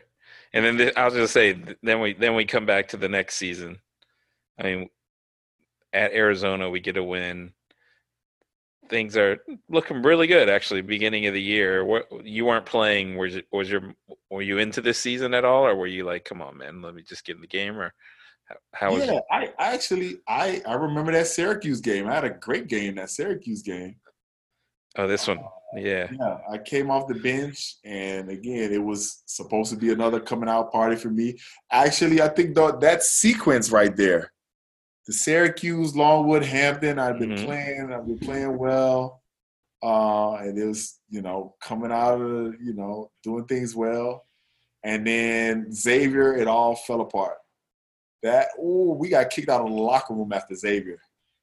Oh, that was bad. 70-108 we lost. Oh, yeah, that was bad. We got kicked out of the locker room. We lost our jerseys and everything. We were practicing in gray shirts and blue shorts. Started from scratch. Then we lost to Duke. Then we go to Duke. That was a tough stretch. And then, I think the one guy hits the game winner on us Tech national TV, right? Yeah, and then that Florida State, that ref called an intentional on me before I even touched the guy. Because Sean, we had the lead, and Sean turns the ball over. And, again, that was another time that I had a chance to play. I was playing well. I had a big dunk there. I was feeling good. I chased the guy down, and I hadn't even fouled him yet because he thought I was going to foul him, and he balled up. So I had beaten him down and had my hand on his hip because I was kind of preparing to foul him, but I wanted to get in front of him. So I had my hand on his hip, hadn't fouled him yet, and the referee on the other side calls an unsportsmanlike. Oh, I'm still angry about that. Oh, wow. It's funny the little things that you remember as you go through the schedule. Yeah, totally. And then we go through this crazy lose. We lose a lot of close games down the stretch here. But I was gonna ask, what was the mood like as a team? This is Sean's last year. like he had a lot of obviously, thoughts of going out another NCAA tournament.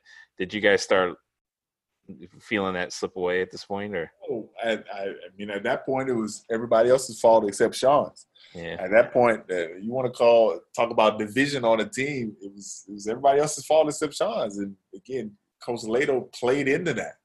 Well, he created that.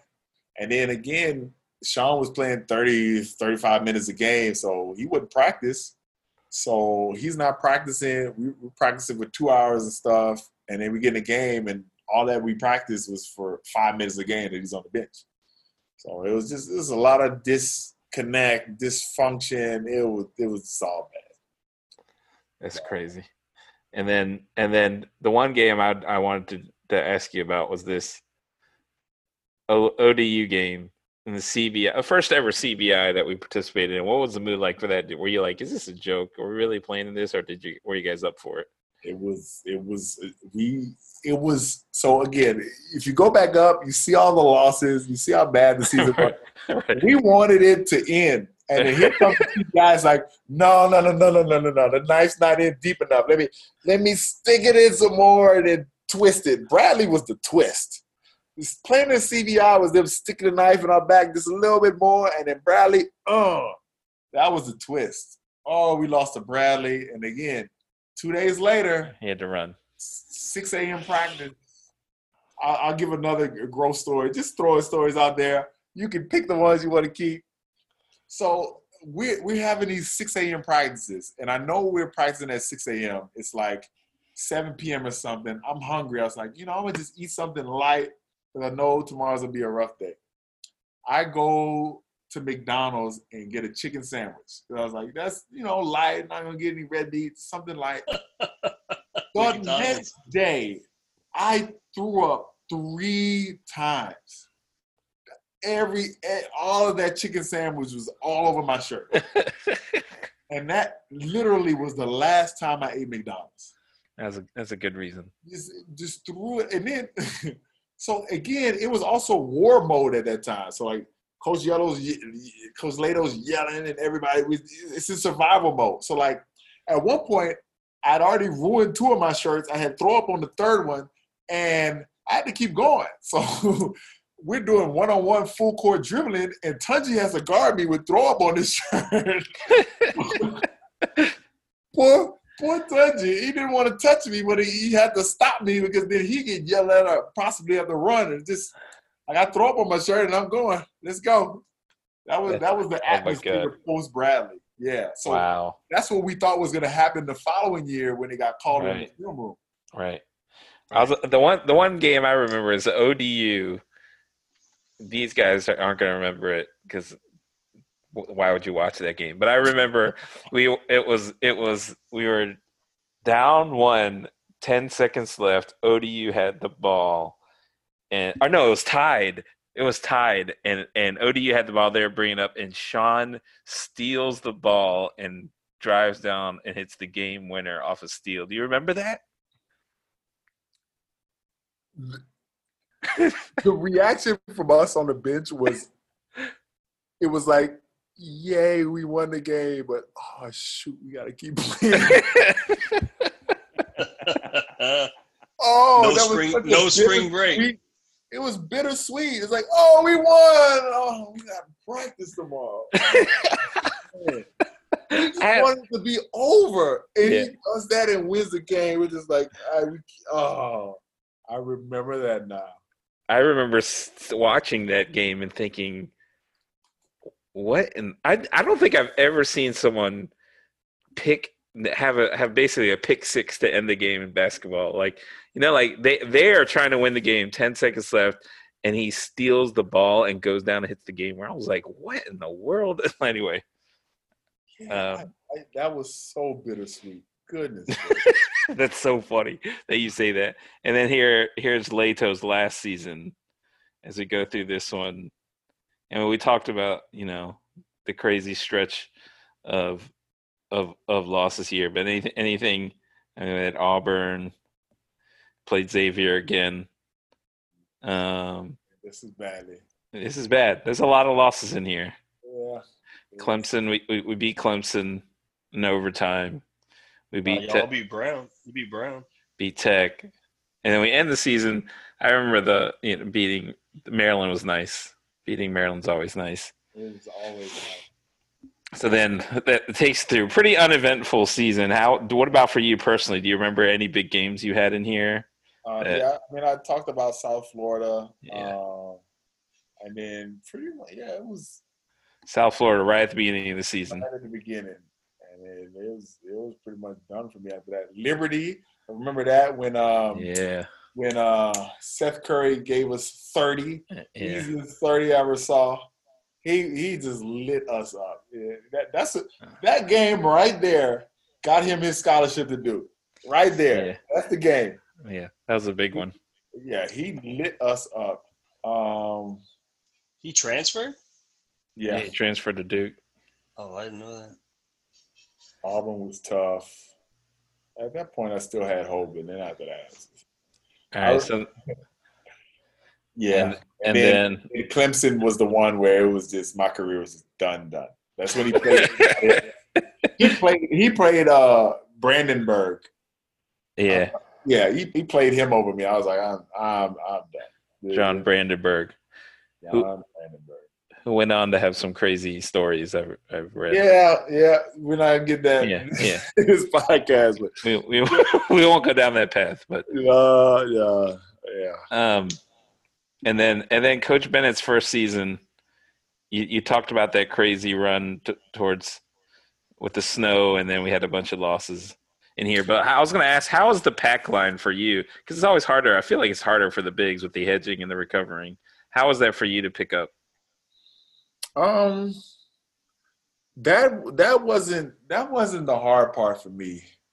The hard part for me was staying flat when I had to, shape. So like a guy is coming down the lane, and I had to stay flat because like in Leito's defense and what I've been taught before is like I would go to the ball, and then somebody would have to come and cover me.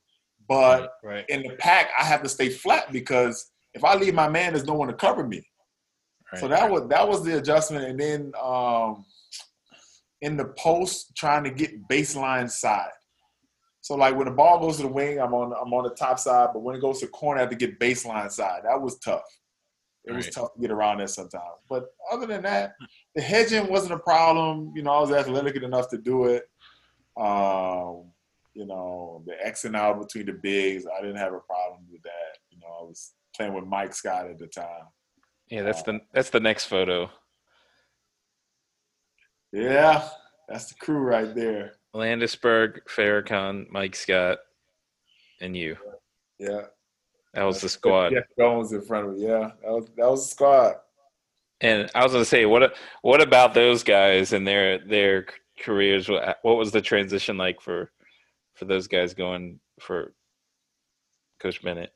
Well, Mustafa still has the best dunk I've ever seen live. Yes, NC State. Yeah, it's still the best dunk I've ever seen live. That was amazing.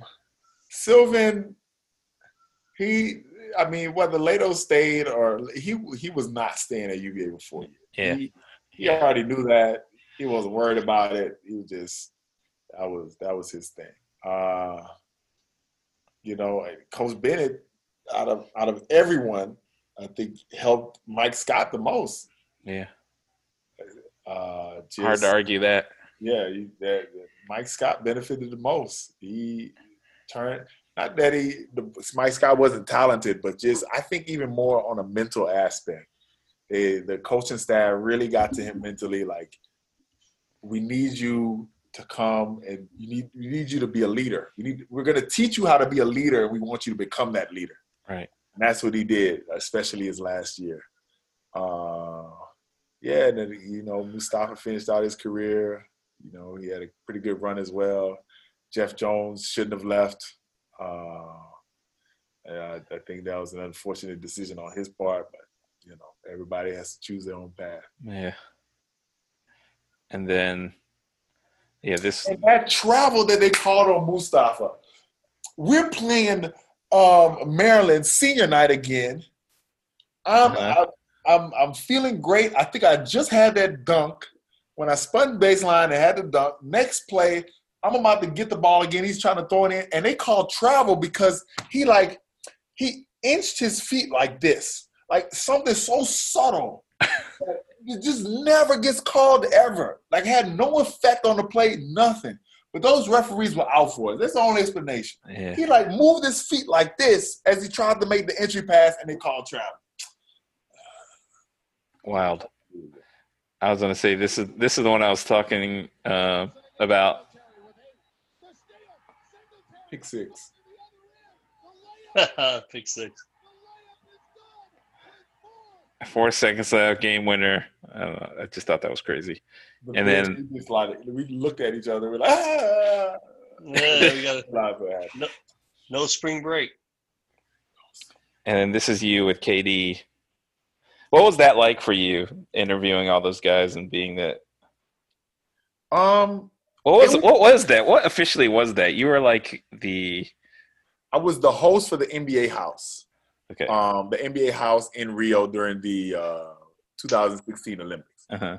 Oh, So, again, they wanted me to, get footage with the players, just create a lot of content, to have content moving, to keep people wanting to come to the house, to show what's going on in the house. That was my job. So they flew me out to Vegas. I got to watch these guys practice, which was amazing, by the way. And then after practice, I got to interview them and talk to them a little bit, which it was interesting in itself in the sense that, I had been in their shoes, being interviewed and stuff like that. So I didn't want to come off as a reporter. So, first thing that when I approached them, I was like, I'm doing this for the NBA. I'm not a reporter. You can relax. You don't have to give me the generic political answer. I'm not here to try to trip you up, because a lot of those reporters are trying to trip people up. I remember one guy asked Carmelo literally for 20 minutes, and I sat there and I waited for Carmelo after. He asked Carmelo for 20 minutes about Kobe during the Olympics, the previous Olympics. 20 minutes of questions about Kobe, the previous Olympics. How awful is that? And then there was another report I remember talking to Draymond Green, because this was after the finals that they lost when he got suspended in Game 5. Just the worst questions imaginable. When I sat down, I was like, you're stronger than me. You held your own. You held your composure during all that. Props to you. And then I started talking to him. This is for the NBA. I'm gonna ask you some fun questions about Brazil. That's it. Maybe get to try to translate a few words, but nothing to that point. But yeah, KD. That was cool. Yeah, it was. I was gonna say, what, any stories out of that were fun for you that you can remember? Yeah, so I was talking to Paul George, and I was like, "Are you looking forward to Rio?" He's like, "Yeah." I was like, "What part are you looking most to?" And they didn't add this to the video. I knew they were, but it's I'm looking forward to the girls doing the booty dance. That's great. He heard about the booty dance. There is a booty dance. He knows what somebody told him correctly. So he had talked about the booty dance, and but they didn't add that in there. So that was fun. KD is super tall. He's taller than he's listed. They list him at 6'9". There's no way. He's 7 feet, right? He's a 7-footer. Yeah, he's long. And his workouts are amazing. They finished practicing, did everything, and then he started working out at 1,000 miles an hour. So really, you just watching those guys practice and work out, you see the difference. Yeah. You see why they're elite basketball players. What else? I couldn't talk to Kyrie because he was just swarmed every second. I just no time to talk to him. Anybody else with a funny story? Oh, another funny story. So I went to interview Boogie Cousins, and the guys I'm working with, they're they literally treated him like he was a tiger, in the sense that you gotta be careful. We don't know what kind of mood he's in. Approach him slowly. I'm looking at him stop it. So I just go over and I'm talking to him. He gave one of the best interviews. He was just, friendly and everything like that. Because it's how you approach people. It's how you treat people. Not, you got to be worried about what mood he is. I went and smiled hey, I'm doing this for the NBA. Not doing any questions. Not trying to trip you up. Not trying to get on your nerves. Let's just have some fun. Speak a little Portuguese. and go from there. We had a great interview. That's awesome. And then a little bit back to the UVA pod. We got the most underrated. We tried to do this with sort of that era of Gillen and Leitao, and we put you on here. We got Jason Kane, Devin Smith, Elton Brown, Majestic Map, Jason Clark, Hassan, Keith Friel, Travis Watson, Todd Billett. Any of those names ring a bell in terms of exclude you from the list for this purpose? I mean, I heard about Elton Brown's talent. I heard that, maybe his work ethic wasn't the highest, but I definitely heard about his talent. I played against Devin Smith one time in the Intercontinental Cup because he was playing in Israel and my team in Brazil, we ended up beating them. Jason Kane, I played with him. He was great. One of the best rebounders I played with. And Travis Watson also came back a lot during the summer. Actually, I learned a bunch with him. He's a great post player. He's got that big man shoulder. Some guys have it, some guys don't. There's not something you can teach. It's just he's got that shoulder. When he hits you with that shoulder, you go backwards. And he knows how to play out of that. That's awesome. And then this next one is Coach Bennett screaming. Where were you? I felt like I had won the national championship. First of all, that three game stretch. So against Purdue, I had a game. So we're winning most of the game. I'm like checking it. I'm checking it as soon as he finished the game, and then I see like they're getting closer and closer and closer. So I get in an Uber to go home, and I bring it up on my phone. So then we start losing. I was like, this can't happen again. Like I was about to cry.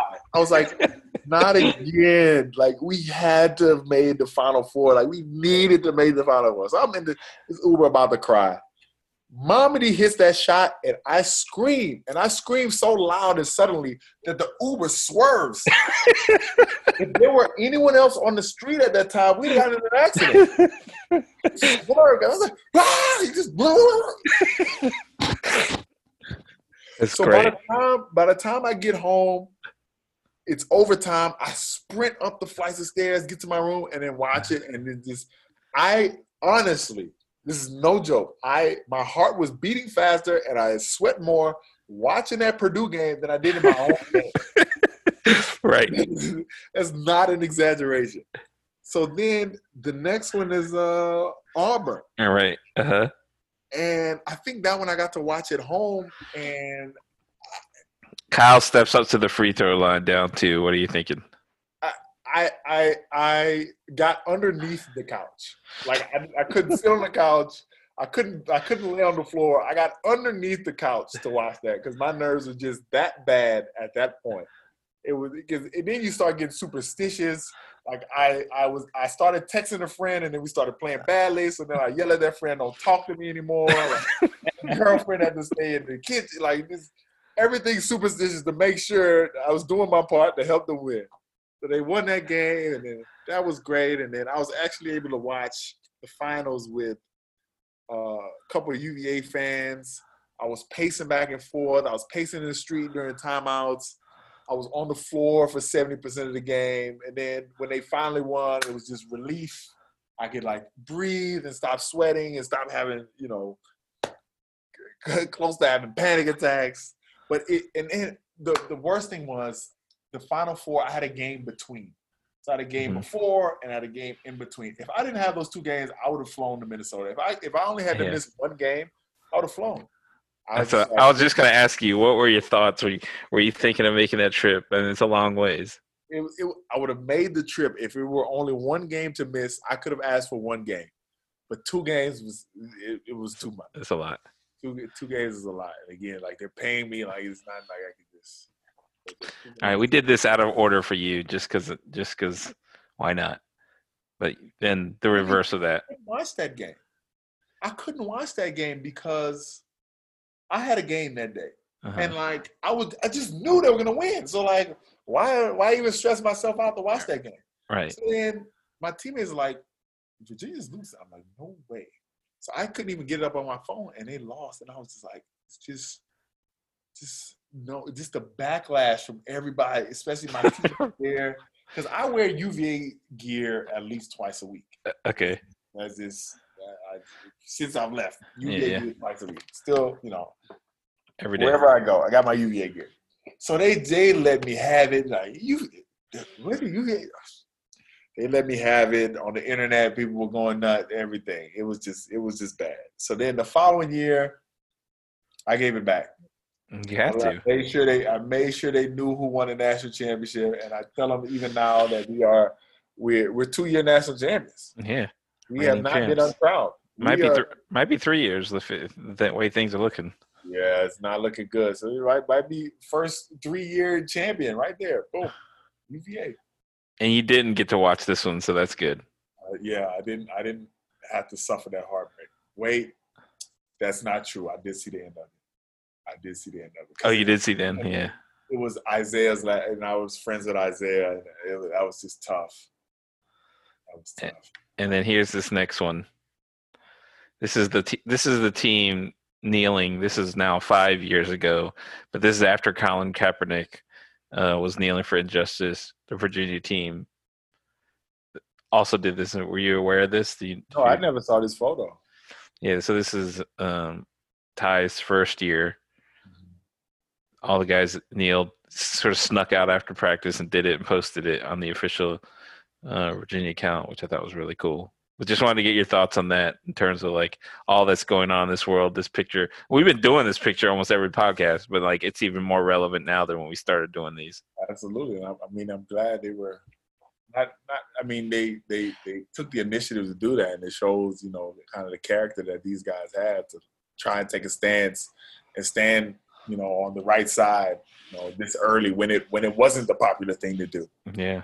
And I think now, it's the popular thing to do in the sense that it's more socially acceptable. But like for them to do this back then, I think this is great. It speaks to the character of every one of them. But I'm happy with the change that has happened so far. I think there's a lot more that needs to be changed, and I think that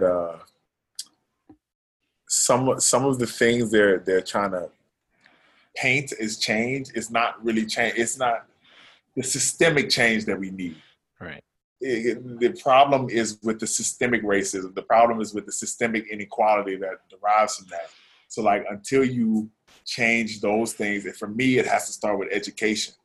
Like how public schools are funded is the most fundamental problem that we have. Mm-hmm. And then from there, the other problems stem from there. But until like that gets changed, like I don't care that the NFL is playing the Negro national anthem. Like that's not hiring more black GMs and black presidents and black coaches. Right. That's not solving the problem. That's just like here, just like it's false things. So like there has been positive action that has happened, but there's still a lot of work to do, and I hope people don't see like things like the NFL playing the national anthem as something that is what we're asking for. It's not. Right. And then here's this next one. These are the guys marching, the neo-Nazi, I don't even know what you call these people, marching with torches at our alma mater, UVA. Did you see, where were you? Yeah, that was tough too. And I remember talking to the coaching staff afterwards, and like the fact that it happened on UVA's campus and UVA doesn't look like this, and like these people are not part of the UVA community. Right. It's really tough because it got labeled with UVA. Right. So that was tough, and I remember him saying like, how do you explain this to recruits? Like, how do you get black recruits to still come here after somebody died, like after all of this nonsense that took place? So again.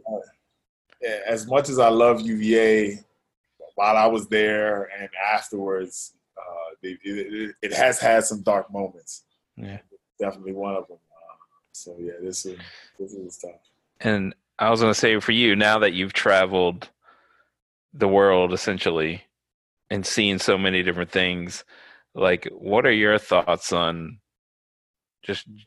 like the comparison, we're thinking obviously the infrastructure here in the United States, the police, the militarized police, the things like that.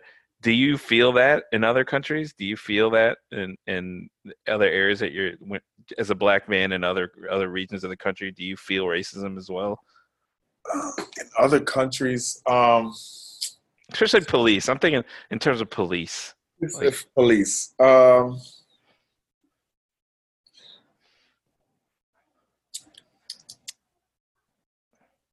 The only encounter, or that could have somewhat been negative, with me, with the police, was in Brazil, and I was downtown hanging out. I was waiting for somebody, and it was nighttime, and then I get surrounded by policemen, and then one of them recognizes me. It's like, you play basketball for Flamengo? I was like, yeah. And then the air just, everything dissipated.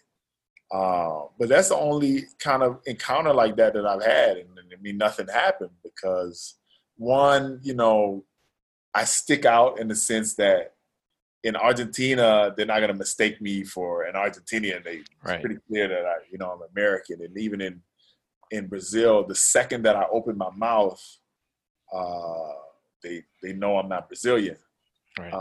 So, and I'm also 6'9" too. So it's like, it's not quite fair, but it's not quite fair. And I have to always, when I get asked questions like that, I have to, first state that like my experience is not the norm, but I have friends and I've talked to people who've had a lot worse experiences than I have with the police.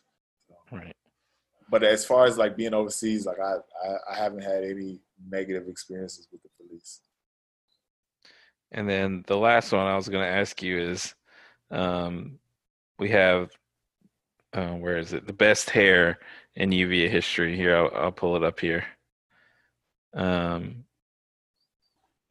see if it'll pull up. I'm biased. I think Doug sent this to me, but I'm biased. All right, we did the most underrated.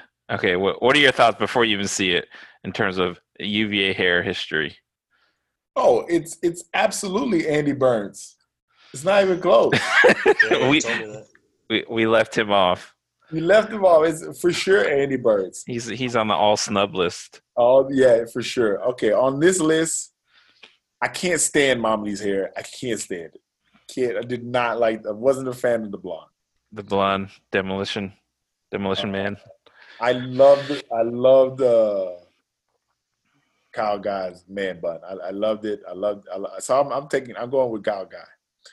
I loved it. His first year, yeah, I was all about that. Yeah, I liked it too. It was very polarizing. A lot of people thought it was. I was just like, he could have owned that from a marketing standpoint, like in terms of. But I get it. He wanted to take the attention away from his hair. London's hair always special for whatever reason. The old school flat top. Yeah, I like that too. I'm a fan of the braids when John Tell and Mike Sky did the braids. Yeah, the braids were cool. Yeah, that was awesome. Keep them until they make the tournament. I was a fan of that. And then Tomas did it as well.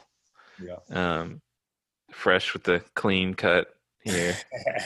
Yeah. Had to do it. Where'd all that hair go? Stop it. Leave it alone, yo. And Barry Parkhill still got it. Yeah. He does. Yeah, there it is. No Country for Old Men. Let's go.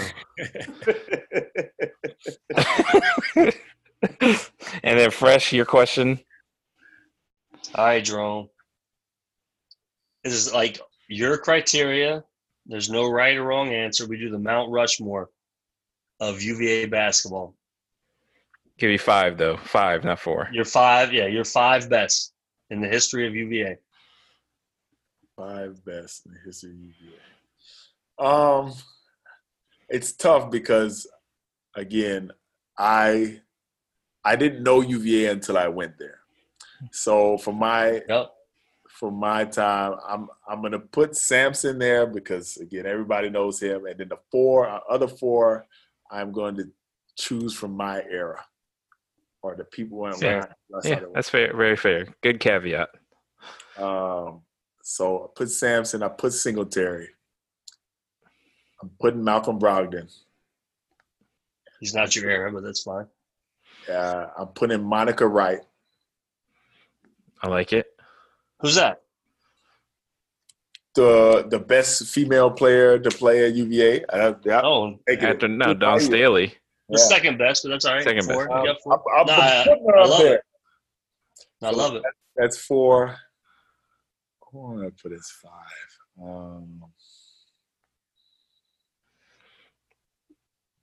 Five is a tough one. Let's pick a championship player. Pick a championship player. Yeah. Oh, yeah. I'm taking DeAndre Hunter. They're taking MVP. I like it. It's a solid list. How you feel about that, Fresh? I love it. I think is Jerome the first guy to do a woman? No. No. After me? First one to pick Monica After Wright. me. Monica Wright, definitely. A couple of people picked Dawn Staley. Yeah. Dawn Staley's been on a few times. I was early in the game though. I was early to the Dawn Staley game, for the record. Dougie, you don't have an issue with his 5? Because I dropped a hint earlier who should be on his list. Right. Yeah, we told him there was foreshadowing, right? I told you Dougie talks about things in every conversation. I said foreshadowing. I didn't watch him play, so it wouldn't be fair. Yeah, he's a math guy. He's a math econ guy. He's not a history buff. True. Right. I have no. I do, but I don't. That's my guy. Well, we appreciate you. We appreciate you so much jumping on. This was amazing. It was awesome to talk you through all this stuff. Yeah. I think fans are going to love it. We haven't heard from you in a while, but obviously everybody wants to follow you as much as they can. It's hard, though, in some of these leagues you're in. Sure. Yeah, I think I don't even have air conditioning in the gym, so it's I'm gonna guess a Twitch feed is a little much to ask. Right. No, Jerome, we gotta do a quick podcast later all in Portuguese. Yeah, you guys want to do you can do it. You can do any if you want to do a stretch in Portuguese, we can do that. Pode ser. Mas a gente já falou de tudo, então o que falta para falar em português? Não falou nada, mas só falar português, né? Porque lá só para mostrar que a gente consegue falar, que a gente está mostrando para todo mundo. Olha, a gente pode falar português.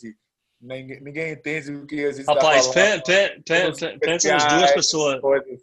Pensa nos 2 jogadores de uma faculdade que fala português fluente. Não existe, né? Nós dois. Nas épocas diferentes. Uma época antes. Pois é. Só grudar nas épocas. Now, we could do one, though. He has a big following. I'm telling you, he's got a big following in Flamengo. Yeah. No, I'm serious. Me and him can do one. You can totally do one. We can put it on YouTube. You guys would have to give me the words, the description and stuff, obviously, but I'm down. I think it's a great idea. I'm down to do it. Or if you want to do it, like Jerome, if you want to do anything like that, we can help you later next season or whatever. If you want to do something, we can help you at least push it out in whatever way, shape, or form through Locker Room X's as an option. If you're like, I want to do this, whatever blog I want to do. I mean, we've got a pretty decent sized following now, so you're welcome to use it anytime for whatever reason you need. I appreciate it. I will say, what's that commercial? The most interesting man in the world? Yeah, Dos Equis. Dos Equis. I think Jerome might be the most interesting UVA basketball player. Yeah. What list do we put Jerome on? We always do a list when we launch these where you're the top answer. What do we put? What do you think the list is for Jerome? List. He's like most interesting, most interesting or the smartest? Best at calculus. Calculus. Impressive. He's definitely micro. What about highest GPA? No, I'm just kidding. People won't know that. No, he might be the road less traveled too, right?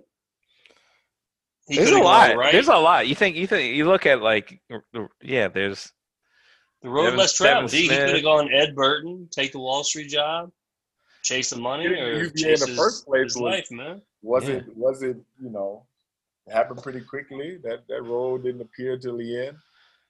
Yeah. There's a lot of options. We're gonna have to work on what list do we come with this podcast? So Jerome, what happens is we put the list out and people react, and your podcast link stays at the top of that. Does that make sense? So people then like the best hair one, like Gus Gerard's podcast is in the top of that, and then there's like people back and forth, and it stays at the top of whatever Twitter, Facebook, Instagram, and it keeps that podcast in the top of everyone's inbox essentially. So it's kind of a trick that we use. So I have to come up with something. Maybe the most underrated again. I don't know. Yeah, we'll play around with it. Most underrated? Most improved? Most improved is a good one. Yeah, I put myself in that category too, the record. Yeah, most improved. Maybe it is most improved from first to last year in terms of numbers. Yeah, that might be so obvious though. Like you think, look back on it. Maybe Jason Rogers, maybe. No, but who else comes out their fourth year compared to not playing? Not playing to them because being pro. And you talked a lot of stuff about the confidence thing, man. Jason in my Kane. time, we had guys in my time who were real talented, and they would be like, I'm gonna play for a minute and looking over my shoulder, right? And it's like when you're on the court, man, if you're not looking over your shoulder, you can do your thing. So I 100% get it. Yeah, have you guys seen his highlights in Flamengo? A little bit. Dunking. Just dunking on everybody. The continuous improvement from UVA on is it's pretty awesome to see. I remember you played against the NBA team preseason. Yeah, we played against. Yeah, that was awesome. We played against the Magic twice. We played against the Grizzlies. We played against the Suns. And then I've also played against the Raptors. And you had some good games. Yeah, there's some Raptors. I had 22. Yeah. And then the Suns, we played them competitively until the end. The first time we played Orlando was competitive until the end. The second time we played Orlando, they blew us out. But we played the Grizzlies, and I remember that game. It was fun. It was when Vince Carter was playing for the Grizzlies. And they had Mar Gasol, they had Tony Allen, Courtney Lee, point guard, Conley, and Zach Randolph. So we come out and we start 12-0. We had 12-0 run. We're feeling good. We're coming to timeout. Everybody is feeling good. I hear the coach cursing them out from our bench. I hear him cursing them out. So, okay, he does his thing. He curses them out. We go back on there. We can't advance the ball to past half court. Right. Can't advance. Next thing you know, I look up, it's 27-12. Wow. We couldn't advance the ball past half court. They locked in, and then I've never felt so small as when I was defending Mar Gasol. And one time he caught the ball, and I was like, he's going to spin baseline. He spun baseline. There's nothing I could do. I couldn't stop it. Couldn't stop it. Even when I thought that I cut him off, like he's so big and agile, he can move. He looks big on TV compared to Mar Gasol can move.